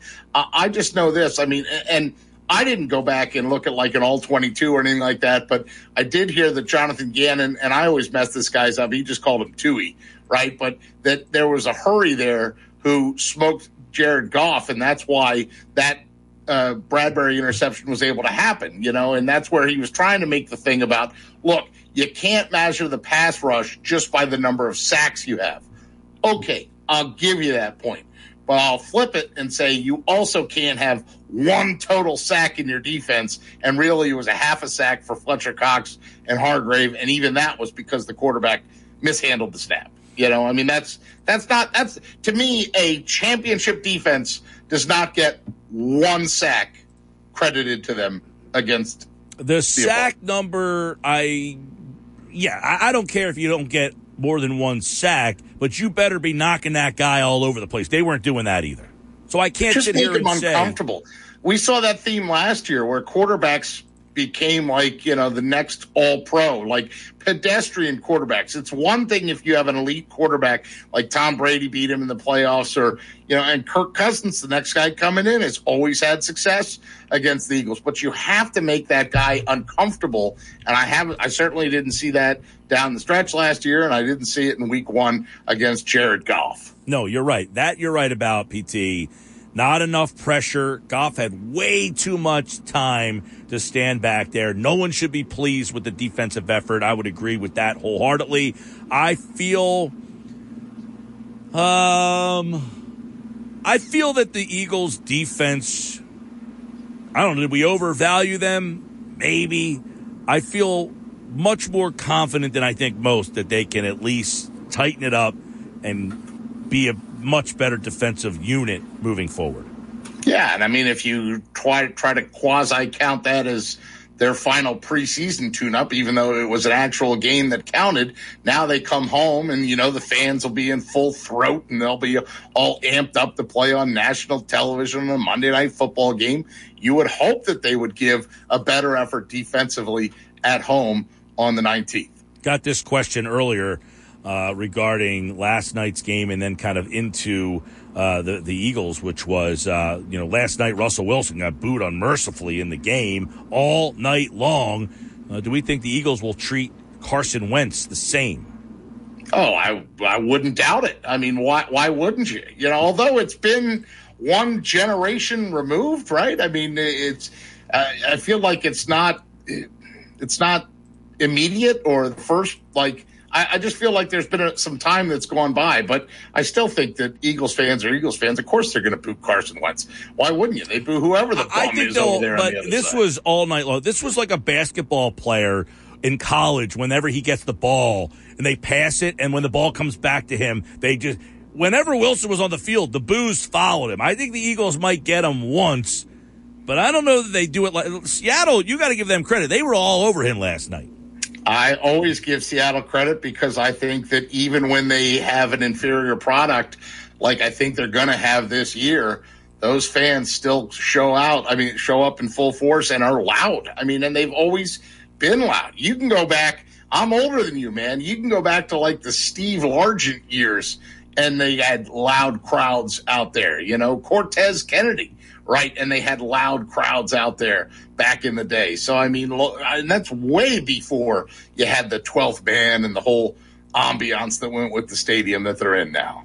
All right, Tuesday with Thompson. PT's here. Phillies lineup's out tonight. They're actually playing. They're in Miami, PT. They haven't been there in the playoffs since 2011. And to get there, they're going to have to, continue to win games. They're only 3.5 games up on the final wild card spot. And this Miami team that always seems to be a problem, but not this year. So do you feel confident? I said they need 7 out of 9 in the 9-game stretch against Miami, Washington, and now here's the last 3. They got 3. They won 2 out of 3. They swept Washington, and 2 out of 3 gets them 7 out of 9. So, Phillies playoff hopes in Miami tonight. Yeah, and it's my favorite pitcher, right? Bailey Falter going up against the guy whose name I always butcher, Alcantara. Sandy Alcantara. This'll be Sandy Alcantara. I feel confident that they should go down there. There's no reason they shouldn't. You know what I mean? They basically won a game yesterday, or Sunday, that they shouldn't have won. You know, I mean, they sat around forever. They burned their starter early. You know, they had to throw out, Christopher Sanchez to go out and pitch. You know, the manager, Rob Thompson, no relation, admitted that he was watching the Eagles game instead of worrying about anything baseball related. The fans were watching the Eagles game. I mean, it was one of those weird games, and yet they came back and won that game. So, yeah, I'd feel confident they should win 2 out of 3 or all 3 in Miami. It's the Atlanta series after that I'm looking at. Yeah, no, they play Atlanta for 3. They play Toronto for 2, and then Atlanta for 4. Yeah, and the Atlanta-Toronto are the 2 that might give me a little bit of pause, because both the Braves are really, really good, and Toronto still has something to play for as well. So that gives me some pause. What did you think of your guy Tortorella the other day? He was on Sirius XM radio and kind of gave it to this team. I love it. I love the fact that he hasn't named a captain. I love the fact that he's basically. Well, how do you name a captain before you start practice? Well, that's the thing. I mean, but obviously the media are going to ask about it. Like, who's your captain going to be? Well, you know, you don't just hand over a C. You know, the fact. I mean, some of these, like Cam Atkinson has seen him before, but I think the words that, because Kevin Hayes talked and Sean Couturier talked yesterday, and both those guys said. We're a little nervous. Yeah, you better be, because this guy's. I mean, I just think back to that scene in the movie Miracle, like where Herb Brooks gets it back, and he's like, again, fine, again. You know, if PT, I'm okay with that. If PT was naming a captain, who is it? Probably Kevin Hayes, but we'll see. No, I mean, Coots? He better not. Well, Coots is okay too. I wouldn't be upset with either of those choices. Quite frankly, I want to see who the person is that takes all the abuse. Is really what it's going to be, because Torts is going to be on him like nobody's been on him before. All right. By the way, Mike Trout going for 8 straight games with a ding dong tonight. That'd be a new record, right? That'd be a heck of tie record. I mean, it would. No, I thought he has 7. What's the record? 8. Yeah, 7. That's right, 7 today. He tied Dale Long, Don Mattingly, and Ken Griffey Jr. So we'll see if he can set it. I mean, look, there's got to be some good news in Mike Trout's life. It certainly isn't the fact that the Angels are going anywhere, right? It certainly isn't the fact that the Angels ownership, where he signed that big deal. Oh, okay, this is comfortable. Wait, what do you mean, Mr. Moreno? Where are you going? What? Well, listen, that team is a mess. In the home run games, I think they said they're 3 and 4 in the games that he's hit homers in. So yeah, I mean, then that's the Mike Trout story, isn't it? The guy's unbelievably talented, but he spent his entire career and made one playoff appearance that everybody forgets because it was that unmemorable. All right, Tuesday with Thompson here on the Sports Bash. That's his extra points. You can find the full column over in Friday's edition of Shore Local. It comes out now, every other week? Yeah, now we're on to the bye week stuff where we're not doing every week. We do every 2 weeks. So usually it's kind of like the people that get paid 15th in the last day of the month, right? You know, the Shore Local will come out. They got to understand it's football season. They got to have it out every week for football season. Well, it just means I have to write more. Instead of recapping one game, I got to recap 2. You know, I mean, that's what's crazy. And you're right. You raise a good point. The last column that I wrote, the title was Avoid the Turk. And so as I wrote it on the day that the Eagles were trying to cut down to 53 players. And it was nuts to sit there and compose the column for today, for this week, and think about, man, the last time I didn't even know who the 53 players were. Look at how much I know now. Well, PT, how much you know now is scary for much of us out there. You're a smart man. I know a lot of useless knowledge, buddy. All right, Sports Bash Live. That's his extra point column that we'll talk about on Tuesdays, of course, throughout the season. Coming up on the other side, his other column in the Shore Local on Fridays is called That's Entertainment. And we like to throw out some shows and movies, streaming services. And we like to get you involved on this one as well. You can always text in at 609-403-0973. Give us some things that we should be watching, some shows that you guys are watching out there, some streaming stuff. We like to take your recommendations, if you will, and maybe PT will include them in a future column piece at Shore Local. That's Entertainment is coming up on the other side here on the Sports Bash Live, 97.3 ESPN, the 97.3 ESPN free mobile app. I want to tell you about my friends over at Ambient Comfort, heating and cooling professionals. Is there anything better than the beginning of football season?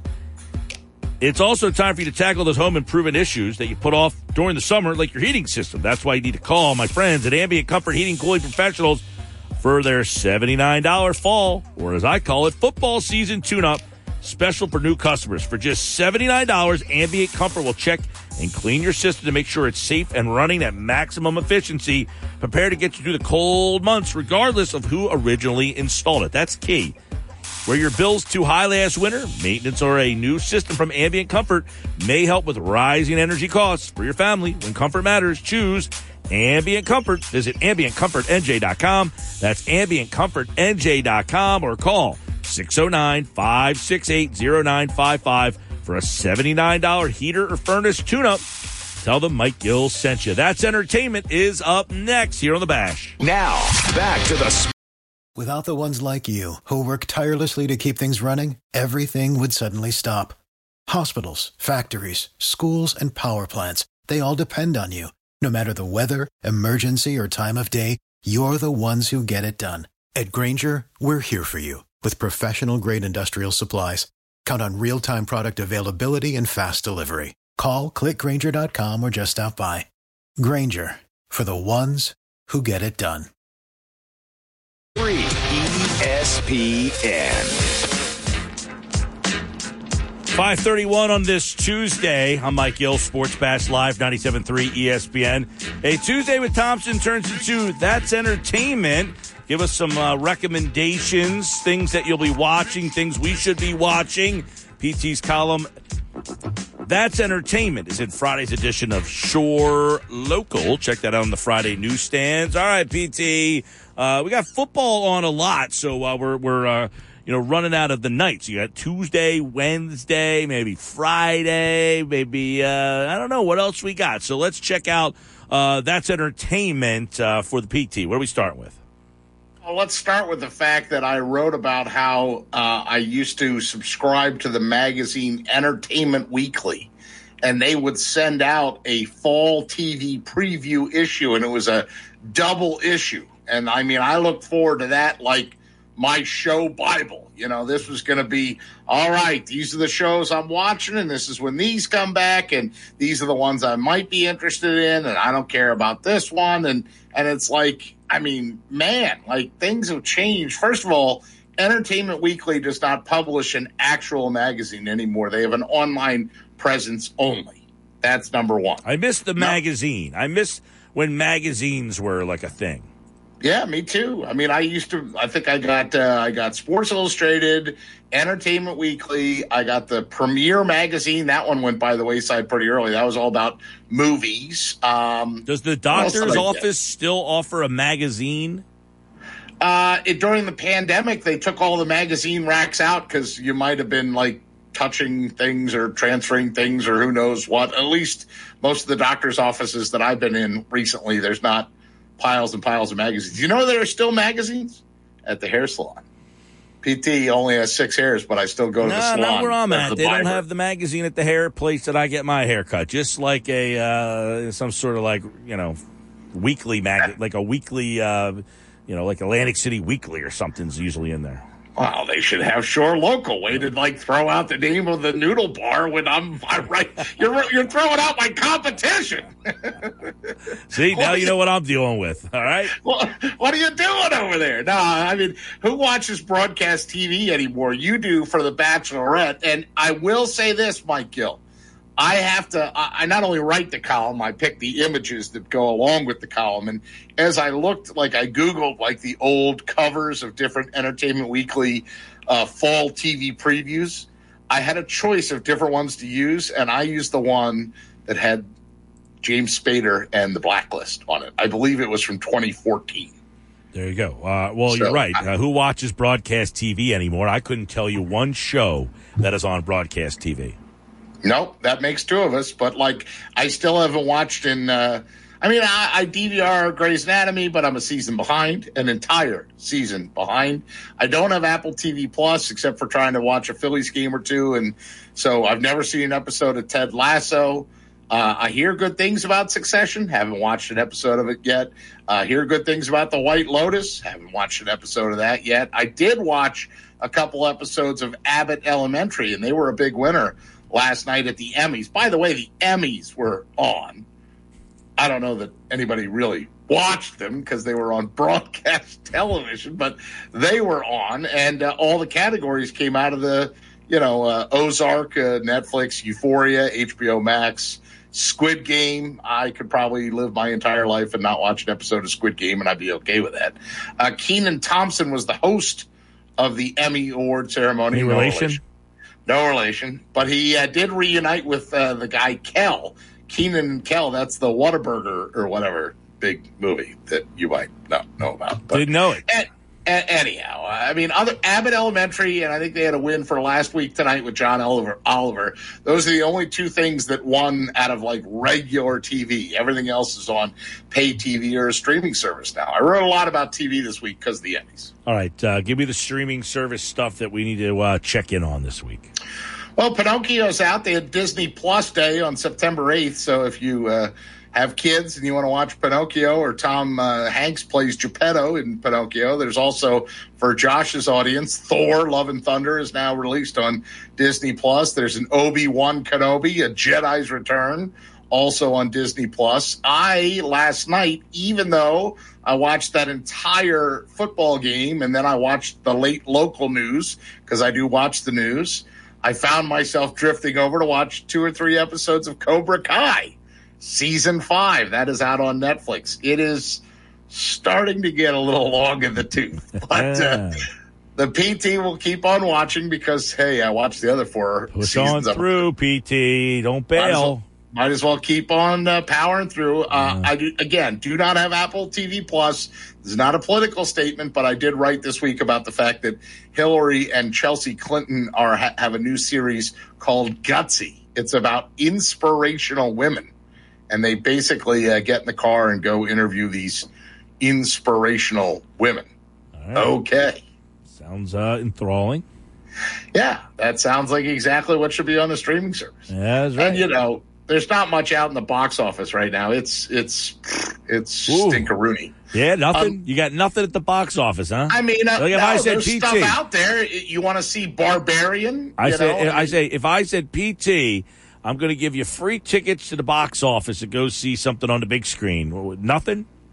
Oh, I would go see Bullet Train, which I haven't seen yet, and that's the Brad Pitt one, but that's been out for a while. Who's the biggest movie star right now? The biggest movie star, the most bankable one? Well, I'm just saying, when we were growing up, you could rattle off, movie stars. I couldn't tell you one. Well, you could tell me Tom Cruise, and he was in the movie that made the most money. Yeah, but he was the biggest movie summer. star when I was growing up, too. There's nobody that's Chris Pratt, maybe, because there was a Jurassic Park that came out. He's a pretty strong, bankable guy. I hate saying I never heard of these guys either, too. Like, Josh just said The Rock, and I'm like, he was a wrestling star in the 90s. For God's sakes. That's true. Brad Pitt, who Brad Pitt is, right? He's fairly bankable. Yeah, but he was also a movie star when I was in college. Yeah, but he was great in Once Upon a Time in Hollywood. Looks like I saw there's a new. Is there a new Adam Sandler, Happy Gilmore type of thing coming out? I don't know if there's a new Adam Sandler, Happy Gilmore type thing coming out. I do know that his production company is called Happy Madison Productions. It's a blend of Billy Madison and Happy Gilmore. Plus, for whatever by the way, reason, these numbers just came out, PT. Yes. Monday Night Football, 19.8 million last night. The Emmys, 5.9. The Manning cast, the Manning cast had 1.5. That's under their average of 1.6 last year. So Monday Night Football is up 17%. Buck and Aikman seem to have made an impact. Interesting. Well, I enjoyed the Manning cast.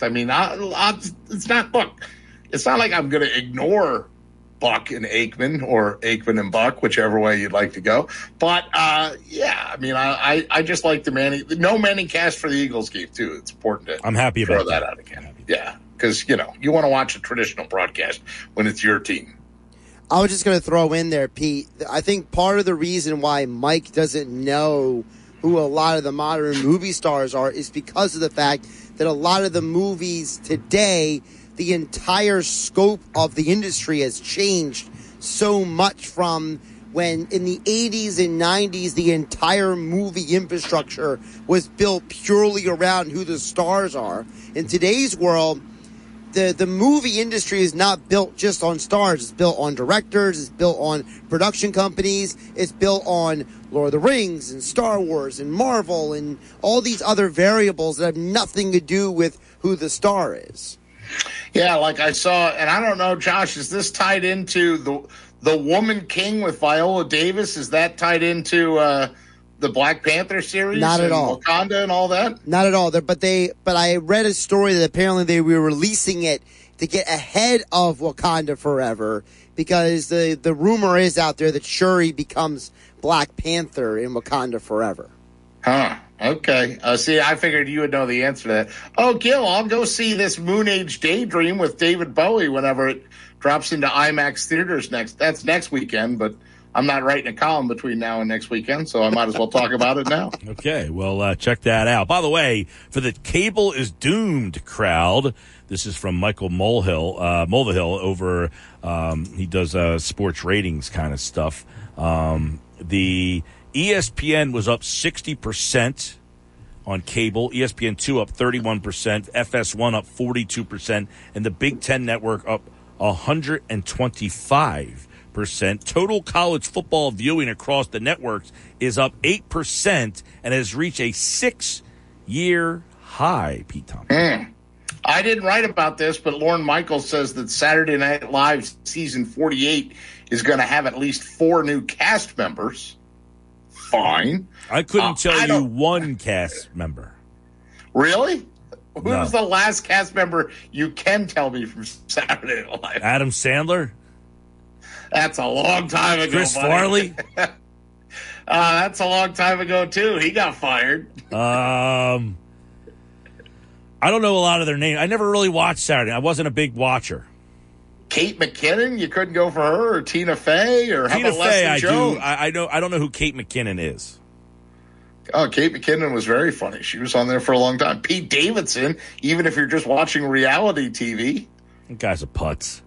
Oh, I don't find him funny, but he was on there. I don't find him funny. I don't find him anything. I don't understand the guy. How about Colin Jost? He's married to Scarlett Johansson. Give him a point. Don't know who that is. That's right. But he's married to Scarlett Johansson. Okay. Kevin Hart's an actor. Joaquin Phoenix. He's not even alive anymore, is he? Joaquin Phoenix? Phoenix is alive. Oh, the other Phoenix. Yeah, that's River Phoenix that died. Buddy. Right. Will Smith, Margaret Robbie. This guy's Will peppered Smith's us in with a bunch of purgatory right now. actors. Yeah, Will Smith. I haven't seen him in anything in quite some time. Well, he slapped somebody, remember? Yeah, I know. Chris Rock. Well, but again, Will Smith was big when I was growing up. Because the television industry has died, there's no new... I don't think it's died. I think it's transitioned. There was a period of time where you couldn't... You were pigeonholed into one thing or the other. Like, movie people would never drift and do television, right? But if I said to you... A lot of times you used to get people who were on a TV show, and then they got the big role in the movies and became movie stars. Well, there's no TV shows to take anybody from. But the TV show, yeah, there are. They're on streaming now with no commercials. That's where the people are going. All right. Well, are those guys, girls getting roles from their streaming shows into big time movies now? No, I just think it's the other way around. Like, I think that there's no, like, defined, like, if you do this, you have to stay in this genre kind of thing. Like, Michael Keaton won an Emmy the other night for Dope Sick on Hulu, which is all about the opioid industry. And, there are people out there like me that remember Michael Keaton from Night Shift and Mr. Mom and the original Batman, right? But here he is doing a dramatic role and doing a great job in it. So, that's the thing is if you're really good, Henry Winkler's the Fonz, but to some people, Henry Winkler's just the acting coach in the HBO show Barry. Now, Better Call Saul has been up for 46 Emmys since it's premiered. It has won 0, Pete Thompson. There's something wrong with that, right? Come on.